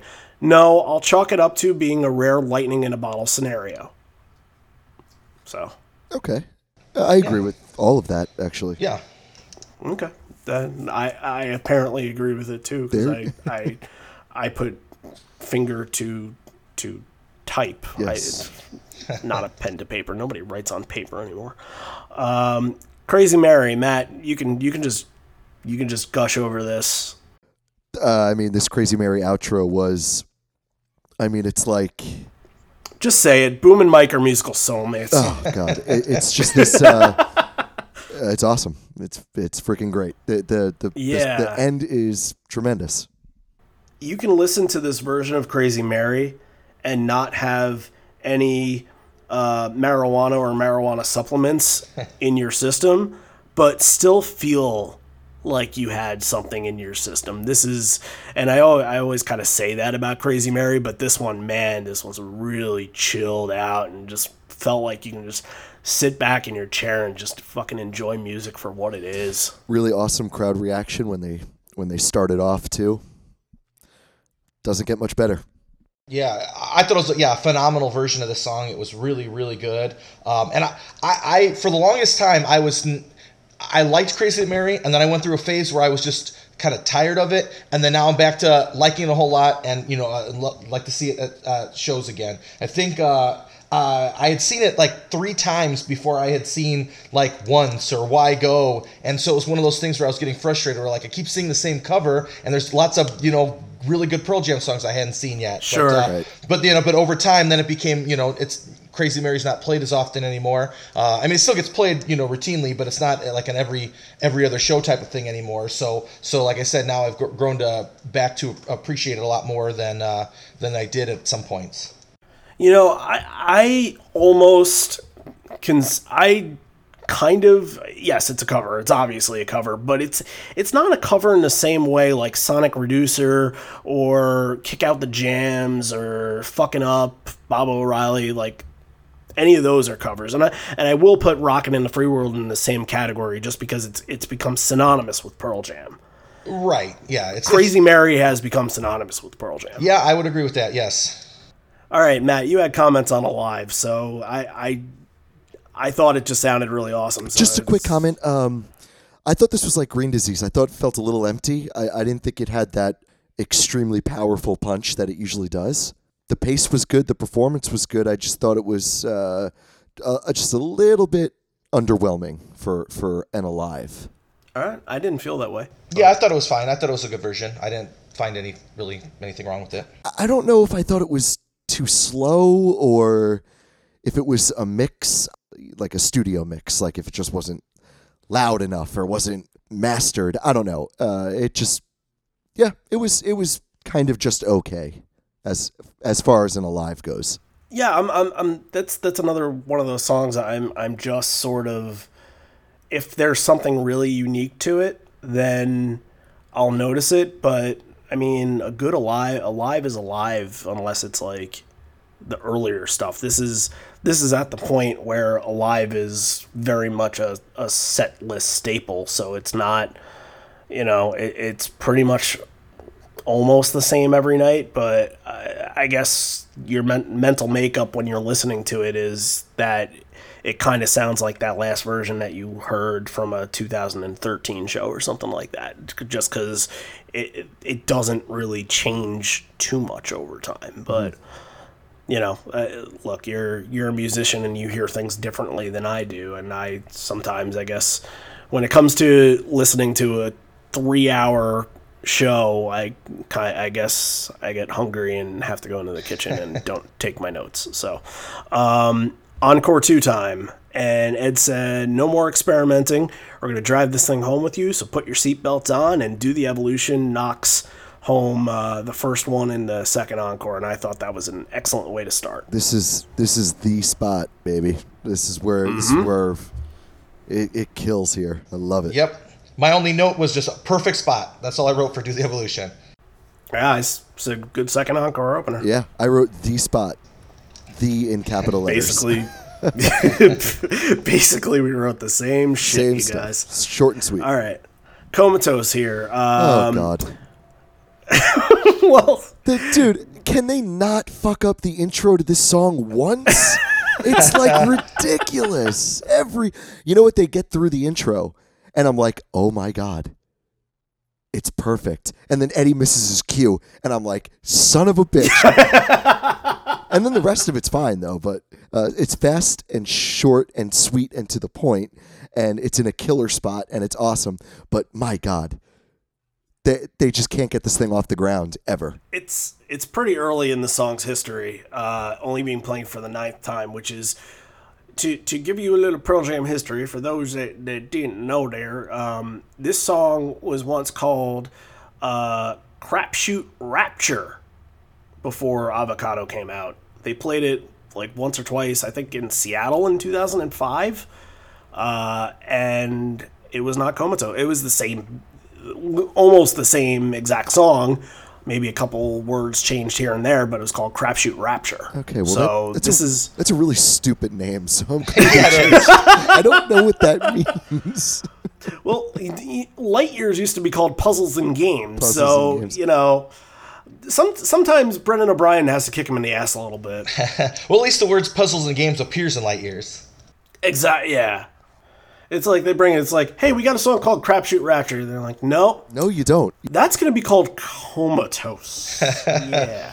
Well, I do want to say one thing about Comatose, if you're still on. Yeah, let's talk about it. It's what we talked about last night, right? Yes, exactly. Because I was going to say the reason that he misses his cue, and this is another thing I remember a whole lot from the show was that right before they started, Eddie ran to the side of the stage, almost like Stone side, and yelled to somebody off stage. And we at the time didn't know what he was saying, what he was doing, or whatever, and had run back to the mic to catch the song. And he picked up like almost without missing a beat, just like in the middle of the second line or the beginning of the third line or whatever. And what he was doing was he was asking for a megaphone, like a little megaphone, and someone tosses it to him from off stage. And if you listen towards the end of the song, I think it's like the last verse, or maybe it's the last chorus or something, he sings it through a megaphone, and if you listen, you can actually kind of hear that it's got like a weird echo effect or some kind of distortion to it. He whispers through a megaphone? Yeah, pretty much, yeah. I think it's funny and ironic that it still happens in Comatose, though. Right. That hasn't changed. It's still Comatose, and oh boy. Even this early on, they're just like, all right, we're just going to butcher this song every time we play it, so we might as well butcher it. I still love it. Butcher it in style. Next up, Ed says, I think we may be fucking with you. And then they go into Satan's bed. The craziest thing about this is that this is the 18th time that Satan's bed had ever been played, and it's only the 38th overall. I didn't think it was that low. I thought it was somewhere in like the 60s or 70s. I didn't think it was like low. Right. This is in a very much of a rarer territory than I would have expected it, but it's cool though. This is probably your first time hearing it, I would think, right? Yeah, it was my first time hearing it, yeah. Okay. I mean, when I see stuff like that it's only been played 38 times overall, I've seen it twice. So it's only been played out of all their shows 36 other times. There's something that I'm like, man, it doesn't make sense. It's right, but it doesn't make sense, Right. You'd think something that's been around that long would have at least almost like, by default just shown up in more set lists, as somewhere in the early stages and, on the Vitalogy tour or something. Oh, I always thought that about Rats. Because Rats is another one that, like, it's puzzling. They wouldn't play it for 12 years or whatever. And, the first show, I get Rats. And every time you're in New York City, you're going to get Rats because they always talk, oh, the rats in the sewers. Right. And I've seen it like 5 times. So that one's probably been played like 50. Sure. So it's just it's weird to know stuff like that. Yeah, I think they took a giant break with Why Go also because this was... When they played Why Go here, it was only the second time I had ever seen it, and the first time was the previous show I'd been to.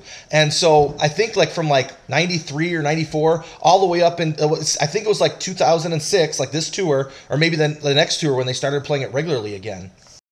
That's insane. Yeah. For Why Go to be like that, that's insane. However, this wasn't originally supposed to be in a set here. This replaced Don't Gimme No Lip.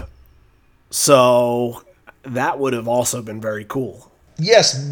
Yeah. I would have been like excited because I would not have expected either of them. So it would have been kind of cool to see.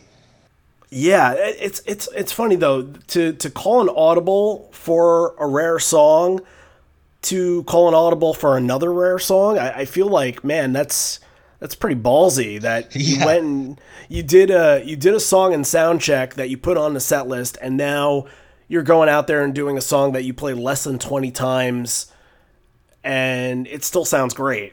Yeah, Mike sounds awesome on this, so it's a treat to hear it, and I think we can move on. I think we have a lot to talk about the next song, and we're gonna play it here. I believe this is a Live on Four Legs debut. I think so too. This is like the 9th debut song today, but I wrote in my notes, good to see it pop up. pleasure to have in class. Pleasure to have. Leatherman. Let's play it first and then we'll talk about it. I read about a man to whom I may be related. He's Leatherman. Died a long time ago in the 1880s. Leatherman. Well, there was a time underneath the moon, and it was at night.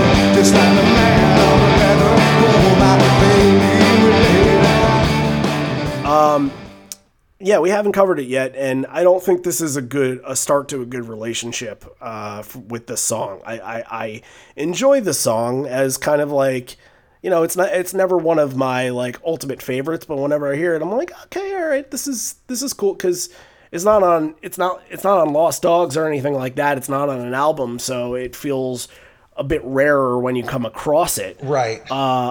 But this is a horrible spot for a song like this. Yeah, I couldn't agree more. Terrible. Yeah.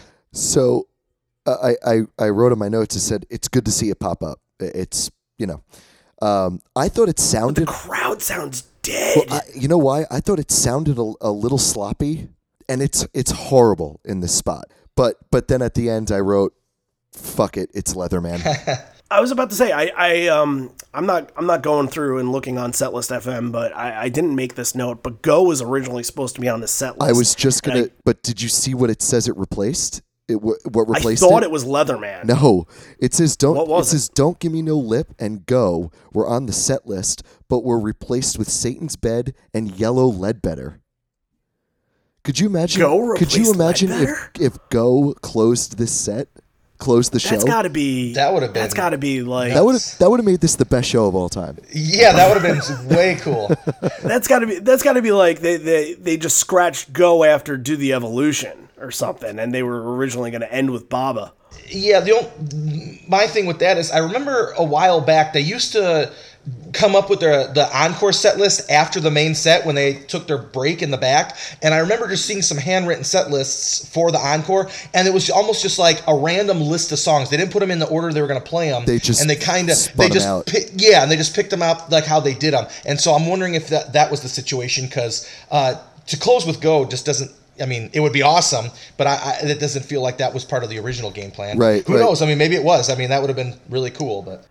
I really don't think that they were planning on closing with Go. I think once they got to the encore, I bet they went backstage and they crossed some stuff off and added. That's what I think. This comes into play what Bradley says. If it was more of like a hodgepodge and they maybe had it like as an idea, it could have looked like it was later in the set. Like if they could have wrote it last just to be like, oh, let's throw it in where we could.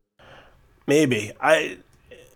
If anybody listening has a picture of this set list or was lucky enough to get the set list from this night, just send it to us. Yeah, we gotta see this. Answers all our damn questions. Just one last thing about Go is I would not want to hear them close with it, because I think after Go I want to hear so much more. That's fire me up for like 100 more songs. I would be so disappointed. I agree with that, but I would want to see it just because it's so unusual. Yeah, we've seen it close a set before. Not a show. Not a show, but we've seen it close the first set. So, yeah. All right, Blood After Leatherman. Just like the old days, back in the Vitalogy and Versus days, where blood really was in. It was blood in the porch in these spots, like really late to close sets and kill it at the end.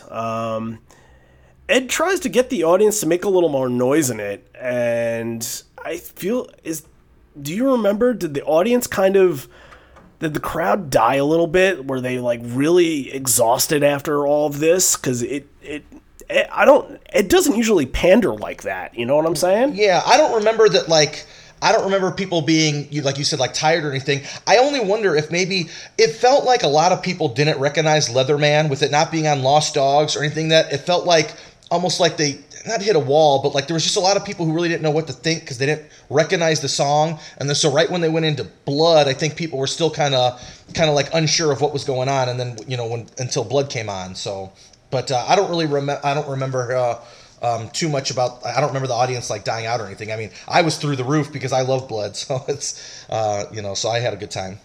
Fucking vampire. I thought this one was another. It's another one that was paced exceptionally well, and it let Eddie kind of breathe, and he was able to sing it to perfection. Which is weird because you can't really breathe during the song. It's all screaming, and then you're out of frickin' breath. Not here. It was the tempo, the pace was so well that it seemed comfortable for him, and it sounded great. Okay. I love Blood almost no matter what, so that's, I don't have much of a judge, and the only comments was I had it's near the end of the set, like the good old days, and Ed tries to get the crowd to make a little more noise, so that was about it. So after, you had something else, or? Well, all I was going to say was, that's the normal, like, a live spot for the most part. And yeah. I kind of like that it was flip-flopped. They added a little more variety, and, nowadays you hear live, the house lights are coming on, and you only got one or maybe two more. And I like that a live was played earlier, because then it kind of kept you on the edge of your seat. You didn't know, are they going to do more? Is this going to be it? Are they, you didn't know what was coming up, until Baba O'Riley pretty much, so. And then after Baba, you're kind of saying after the show, you're kind of recounting things. They're like, oh, no Porch tonight. Okay, that's interesting, because Porch is going to be played almost every night.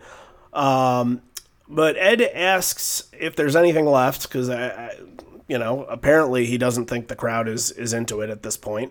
But people in the crowd are apparently chanting Pete, Pete, Pete, Pete, and they do a birthday shout out to both.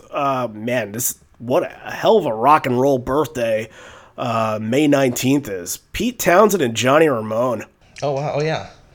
Wow. So he does a shout out to both of them. And I wanted to mention, so somebody on, I think it was the Porch Boards, said that they did this, and it was before I listened to the show, and I'm like, thinking to myself, I'm like, no, that wasn't the show that they did a Pete Townsend shout out. There's no way, because I was at that show, and I went back. I'm like, wait a minute, it was the MSG Night 1 in 2010, and I'm like, yeah, that was the show they did the birthday shout out. Both shows are fucking May 19th.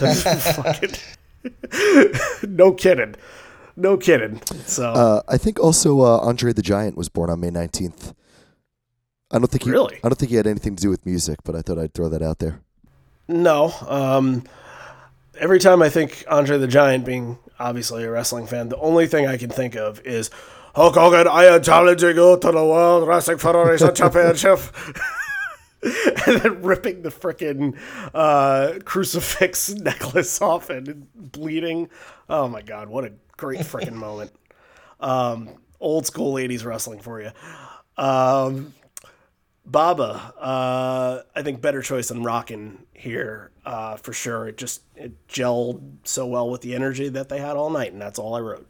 Yep, I actually had no notes for it because it was good. Yeah, I also didn't have any notes, but yeah, I think Baba fits better there. Baba's more of a sing-along than Rockin' in the Free World, or the crowd seems to get more into Baba O'Riley, and with the way the crowd was for most of the night, I think it was a good choice. You know what I feel? I feel like Rockin' in the Free World is a very good sing-along in its own right, but I feel people go crazy for the chorus, where Baba O'Riley, I feel like people sing along the entire song. Yeah, that's a good way to put it. I'm also a little biased because I would take Baba over Rockin' anytime. Or it's fucking up where they're only singing "Why Do I Keep Fucking." Right, exactly. Yeah. Yeah, I think rock. I don't want to say Rockin' has worn out its welcome for me, but I think I'd rather Baba O'Riley in sets just because it feels a little different to me. Yeah, sure. If you know what I mean. For me, it's I could take either of them. I like them both, and a lot of times I'm happy with either of them. And I guess it probably depends on the mood I'm in that night on what I would prefer. But I don't get to choose anyway. So, but I'm happy. I'm happy with either of them. So. Exactly. It's pretty much death and taxes. You're gonna get one of them. So. Right. For the most part, but again, it's like choosing between I don't know. A fudgesicle and another fudgesicle that has a different wrapper. It's the same fucking thing. All right, so they do close with Ledbetter. We got that out of the way. This is the end, and Ledbetter's tacked on here. And Ed, this is probably why they added Ledbetter on. He makes some anti-war statements, and I think a lot of people make fun of this song and how you can't tell what the lyrics are, but man, the lyrics are once you figure out what they are, they're so deep and you can put in a deeper perspective. And I think in this version and in the version that we're going to hear next week, in that version, he puts the boxer in the bag. He puts a different spin on the boxer in the bag lyric. And he says, instead of he doesn't know whether he's a boxer or the bag, he says he doesn't know whether his brother is coming home in a box or a bag, which I'm wondering was the original idea of the song, because it being, a guy gets a letter saying that his brother died in the war, and then, because he's a grunge kid from Seattle with shabby clothes, whatever, walking down. This is a true story from Eddie and one of his friends. They were walking down a neighborhood, and some guys were sitting out on their porch, and I think his friend who this happened to was saluting the flag, and basically the look that the guys gave him from the porch was a "go away, you fucking kids" kind of look.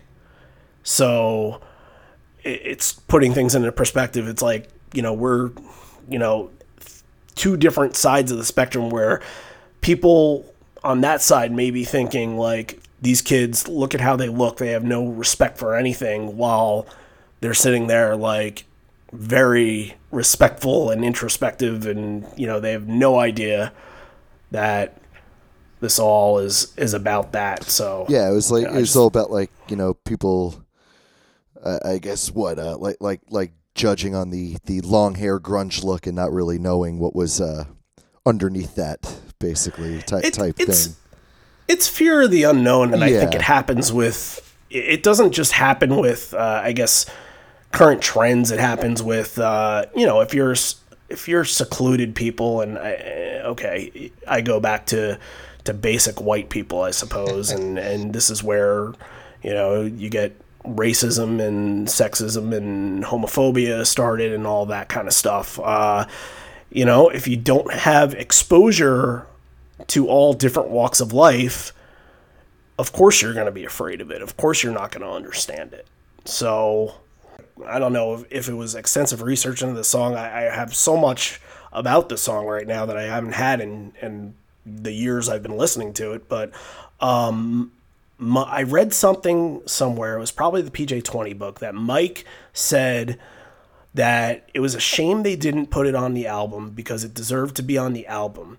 And he says, to this day, I have no idea what the lyrics are. I have no idea what it's about. You can play it 100 more times and not know, but I still love it to death every single time. Yeah, I know. I had read that too. I know Mike took it not being on the album pretty personally, or pretty hard. So, but he also said that, this was when Epic was kind of in control of stuff, and they were, especially him, at least Stone and Jeff had put out a major record before.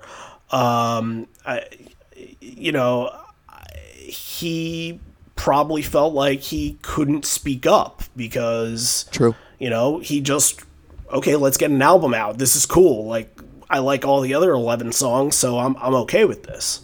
Yeah. Yeah. Yep. I don't even know if Ledbetter would fit. Yeah, that's what I was just gonna say. Is I don't know where a good placing would be on the. You'd have to close with it, but you have to close with Release. Right. So yeah. It's such a. I'm sure Ed said something and said, "Look, Release needs to be on the album." Sure. Or maybe at the time it wasn't. It was shy enough, but anyway, that's that show, and this was a real fun one. So let's rate it. How many stick men are you giving it, Bradley? A couple last minute things that I wanted to say real quick is one thing I love at any show is I like when every album gets at least one song, and this one hit that right there. And every album had at least 2 songs played, so that's really good. And I always like seeing songs for the first time, and I got 4 or 5 of those this show, so that's one of the reasons why I liked it so much. And I would probably give it like an 8.5, probably is what I would say. something out there without me ranking all of the other ones previous to the show. I still find it, I know how you guys, you don't like to give 10s, and 9s are hard to come by, but I would give this an 8.5 in my mind. But it's different for you because you were at this show, so you have a different approach. I feel like I can't give a show a 10 that I wasn't at. Sure. You know what I'm saying? Oh yeah, I got you. But yeah, that's why I say 8.5 good, because there were a couple, a couple small, critiques, but for the most part, yeah, it was really good, and yeah, like 8.5, maybe probably somewhere between 8.5 and 9. I'd say closer to 8.5. You give it the old Patrick Kane an 8.8. Yeah, 8.8. There you go. There you go. All right, Matt. Yeah, easy 8. I mean, a couple hiccups here and there, but overall, it's absolutely another bootleg that I gladly listen to again. 8, yeah. We got a great little collection going, don't we? Oh, with all these yeah. bootlegs that we're getting from the shows. Yeah. This is one I'll go back to in some time. Once I get some time not researching other shows, I'll go back to this one. And I honestly, Brad, I'm surprised that you gave it an 8.5, because like my immediate thought was I enjoyed this so much from a bootleg perspective that I really wanted to just give it a 9. I was feeling it that much that I want to give it a 9, so I'm going to give it a 9. I just feel bad that I'm giving it more than somebody that went to the shows. Sure. I didn't want to, overstep my bounds there and give it too high of a number or anything. But yeah, like I said, 8.5 to 9 is where I would give it. Yeah. So I think it's because it surprised me. It looked at first like it could have been basic, that it could have been a little run of the mill except for the encore. But that's when you can't judge a show by its set list. Right. And you have to go in and listen to it and see where the momentum swung and where the energy hit. And I think the show surprised me in a lot of different spots, and that's why I liked it enough to give it a 9. Great. So. Okay. All right, you've convinced me. I switched to a 9. So. Okay. All right. Fine. So, all right. Before we say goodbye to you, Bradley, we're starting a new tradition here on Live on Four Legs, and you are the first one to start this new tradition. We're going to play a little game. Oh, great.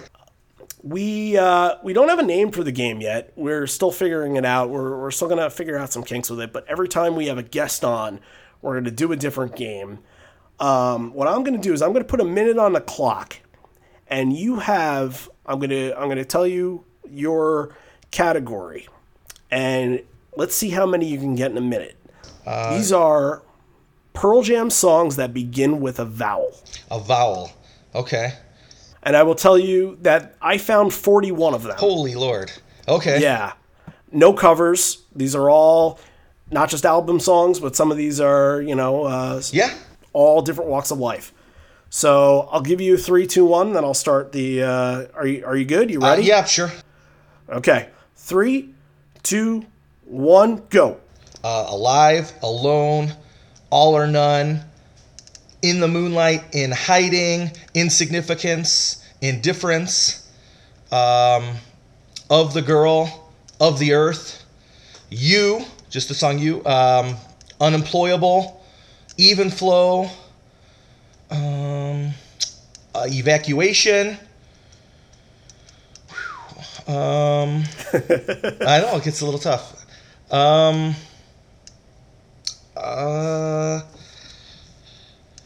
You got about 25 seconds. Okay. Did I say Indifference? I think you did. Okay. Immortality.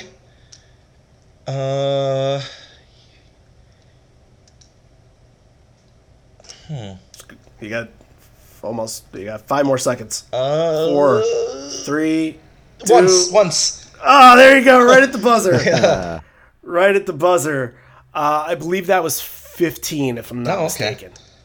That was a fun game. We need a name for it. But we have some other ideas that we can't do this week because of time, but we'll get to it. And what we're going to do it with we'll come up with a different one, a different theme every single time. So that was fun. Bradley's on the board with 15. Yeah. out of a possible 41, even though I counted the Ys. I counted the Ys, but whatever. It's sometimes. Bradley, really thank you for coming on. Thank you for opening this show up to us. This was a really fun discussion that we had today. We went on a lot of different tangents and took us a lot of different places, and this was awesome. Thank you for being a part of the team, and let's do this again sometime. Yeah, thanks again. Thanks to both you guys for letting me be part of it. I had a blast. It was a lot of fun reliving the show and talking about it. And yeah, anytime you'll have me on, even if it wasn't a show I went to, if you're just looking for another point of view for some show, I'm always willing to do this. So yeah, so anytime you guys want me to. Your track record for bringing us good shows is at 100% right now. So Great. If you want to bring us a show, it's very high. We trust you completely. Okay, cool. Yeah. Again, thank you so much. And yeah, we'll cycle in like all these Patreon donors. I'm sure we'll get different donors coming in different spots. But John wants to come on again, and I said he's at the back of the line. So now you can get online behind John if you want, and then we'll have you on maybe in like, I don't know, March or April or something. We'll try to do like every other show, have a guest on, something like that. Sure. So. Yeah. Well, I'll continue listening. So I got your information. I'll get a hold of you guys, and we'll be in touch. So. All right. Well, thank you, and awesome to have you on board as a fan. Really appreciate everything you've done for us so far. Yeah, no problem. All right, well, thanks again, and keep up the good work. Thanks, bud. See you soon. Yep, talk to you guys later. See ya.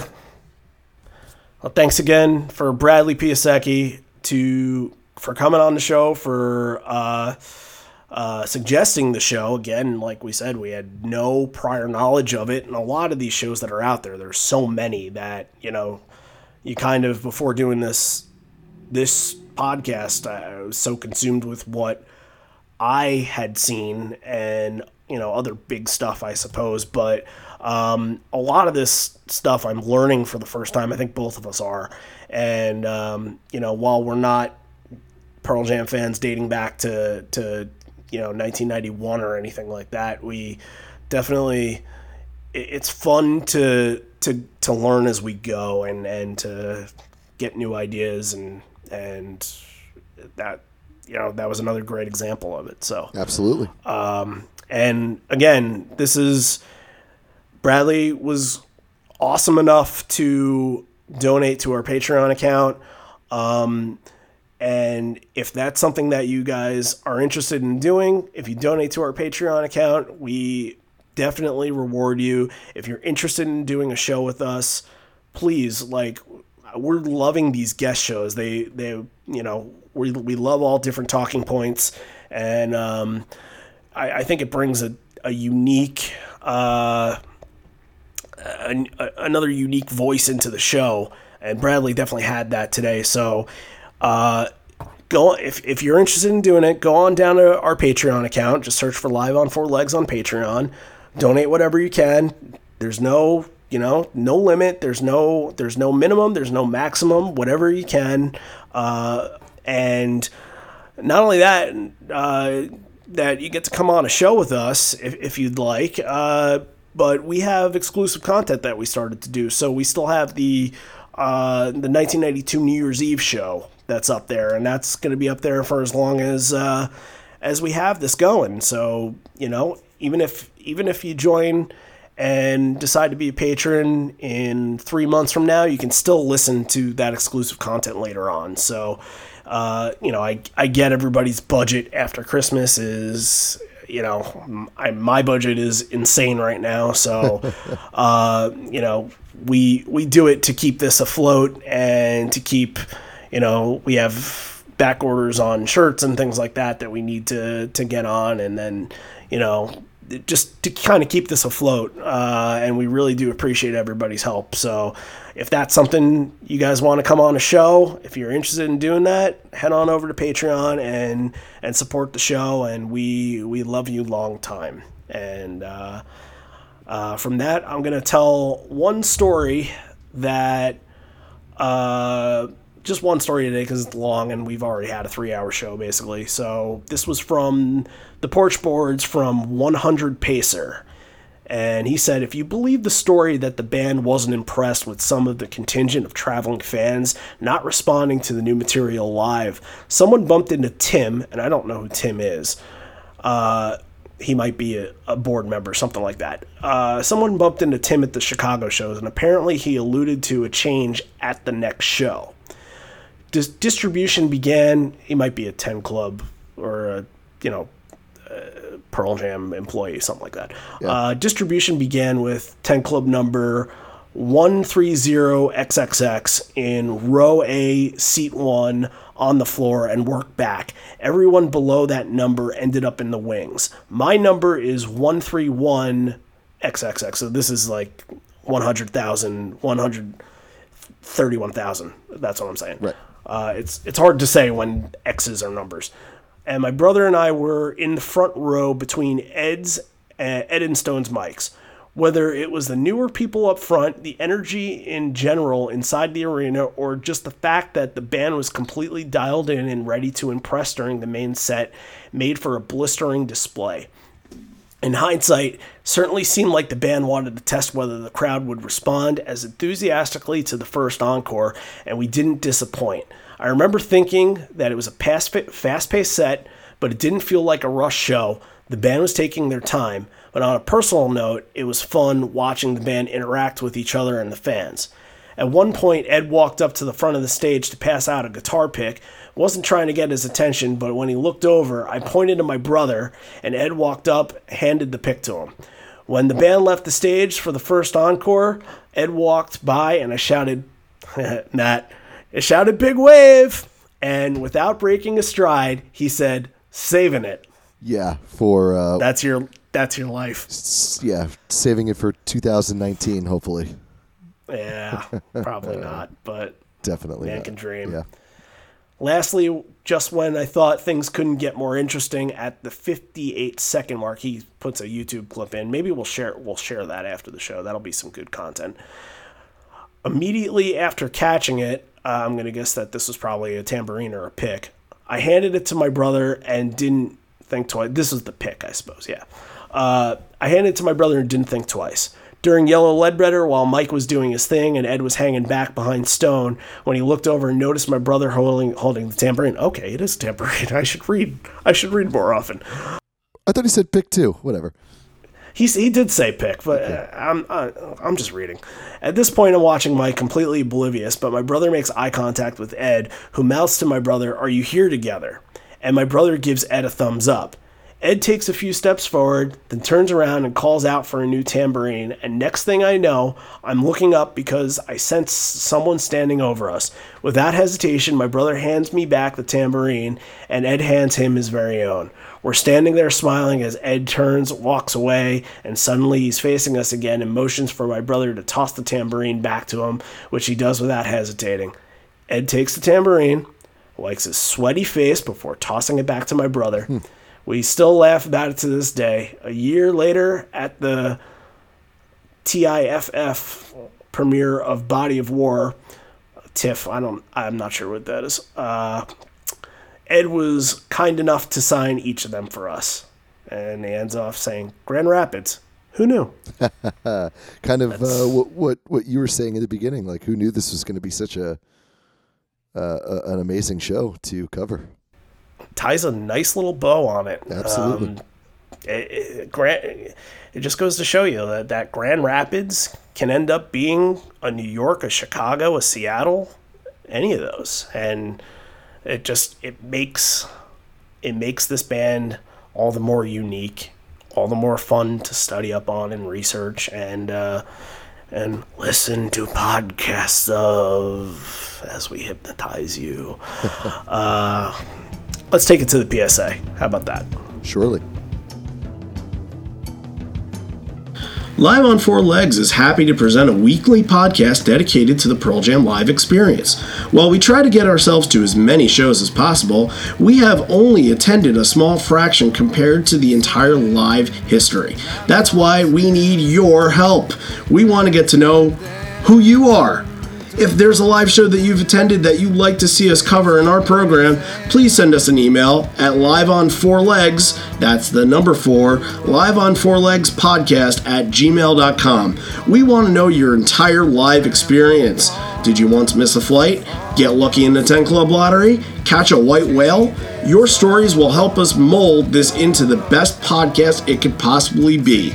You're already getting to know who we are. Now it's time for us to know who you are.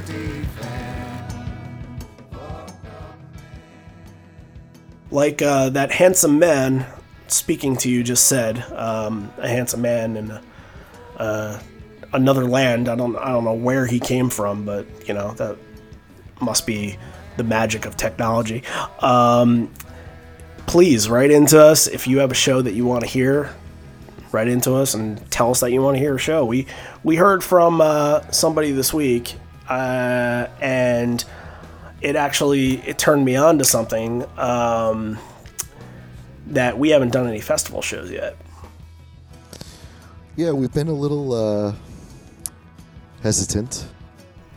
I would say I have not had good experiences with festivals. Well, you know, so. it's you run the risk of them being kind of run of the mill, and I don't know if it would make for a great show, but well, here and we have an idea that's floating around for the summer that you know what? No, we're gonna save it. Let's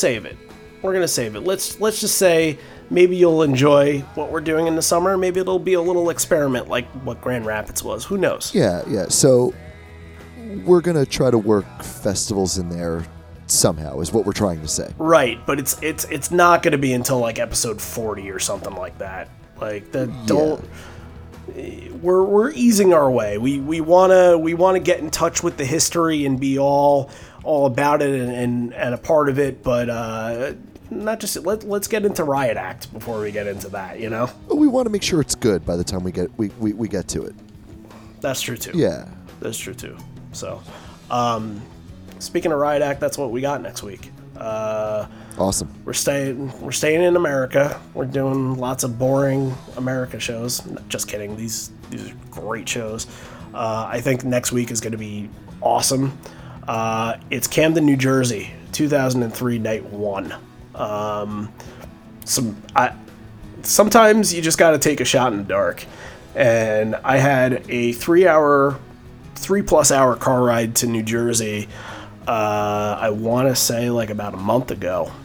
And all I did was I searched on YouTube. I searched Pearl Jam full set 2003. I wanted whatever show from 2003 there was. And the first thing that popped up was this Camden show. And I listened to it, and right away I was blown away. And it's just a phenomenal frickin' show. Out of all the ones that I've done that to, that one stands out the most. So next week, we're digging into Riot Act, and I think we're going to have a lot of fun with it. I think there's a lot of things to talk about. Even though we had a lot of Riot Act songs today, we're going to get the same ones, but different perspective on those. So next week, if you were there and you have any stories that you want to share with us, please, live on 4 legs podcast at gmail.com, or hit us up on Facebook, Instagram, Twitter at Live on 4 Legs Podcast. We're all over the place. Easy to find us, easy to talk to us. That's, easily accessible. So if you're at the show and you have a good story to tell, just shoot us a note. Camden, New Jersey, 2003, night 1. That's what we got going for you next week. I'm excited. Yeah. I think we don't have too much. We have like the next maybe like 2 to 3 weeks planned out, but we don't have too much outside of that, and we're just kind of, again, just flying by the seam of our pants, just deciding, what's a good era, and we'll pose it back out to you, the fans, too. I'm sure I'll do some Facebook questionnaires, but this is your show as much as we're just talking about it. This is your show. Whatever you guys want us to do, whatever you're into, whatever we haven't covered yet, you throw it at us, and we'll catch it and throw the runner out at third. Yes. So that's Got to get the baseball analogy in there. of course you do. Of course. Of course you do. Yeah. All right. Anything else to say to wrap it up? No. Anything else on Grand Rapids? No, just have a safe and happy weekend, and we'll see you next week. Hopefully, it is January, so you never know wherever you are if it's going to snow. Stay warm. That's all I got. January pretty much sucks. Yeah, it's just you run out of things to say because there's nothing happening. So aside from the NFL playoffs and the Royal Rumble for some of us, there really isn't much going on. Right. So, yeah, if you're a Bears fan, oof, sorry. It was hard to watch. Yeah. Okay. That should do it for this one. It's the end. We're here, but not for much longer. I miss you already. I miss you always. For Randy and Matt and Live on Four Legs and our Patreon donor Bradley, we bid you all farewell until next time. Bye.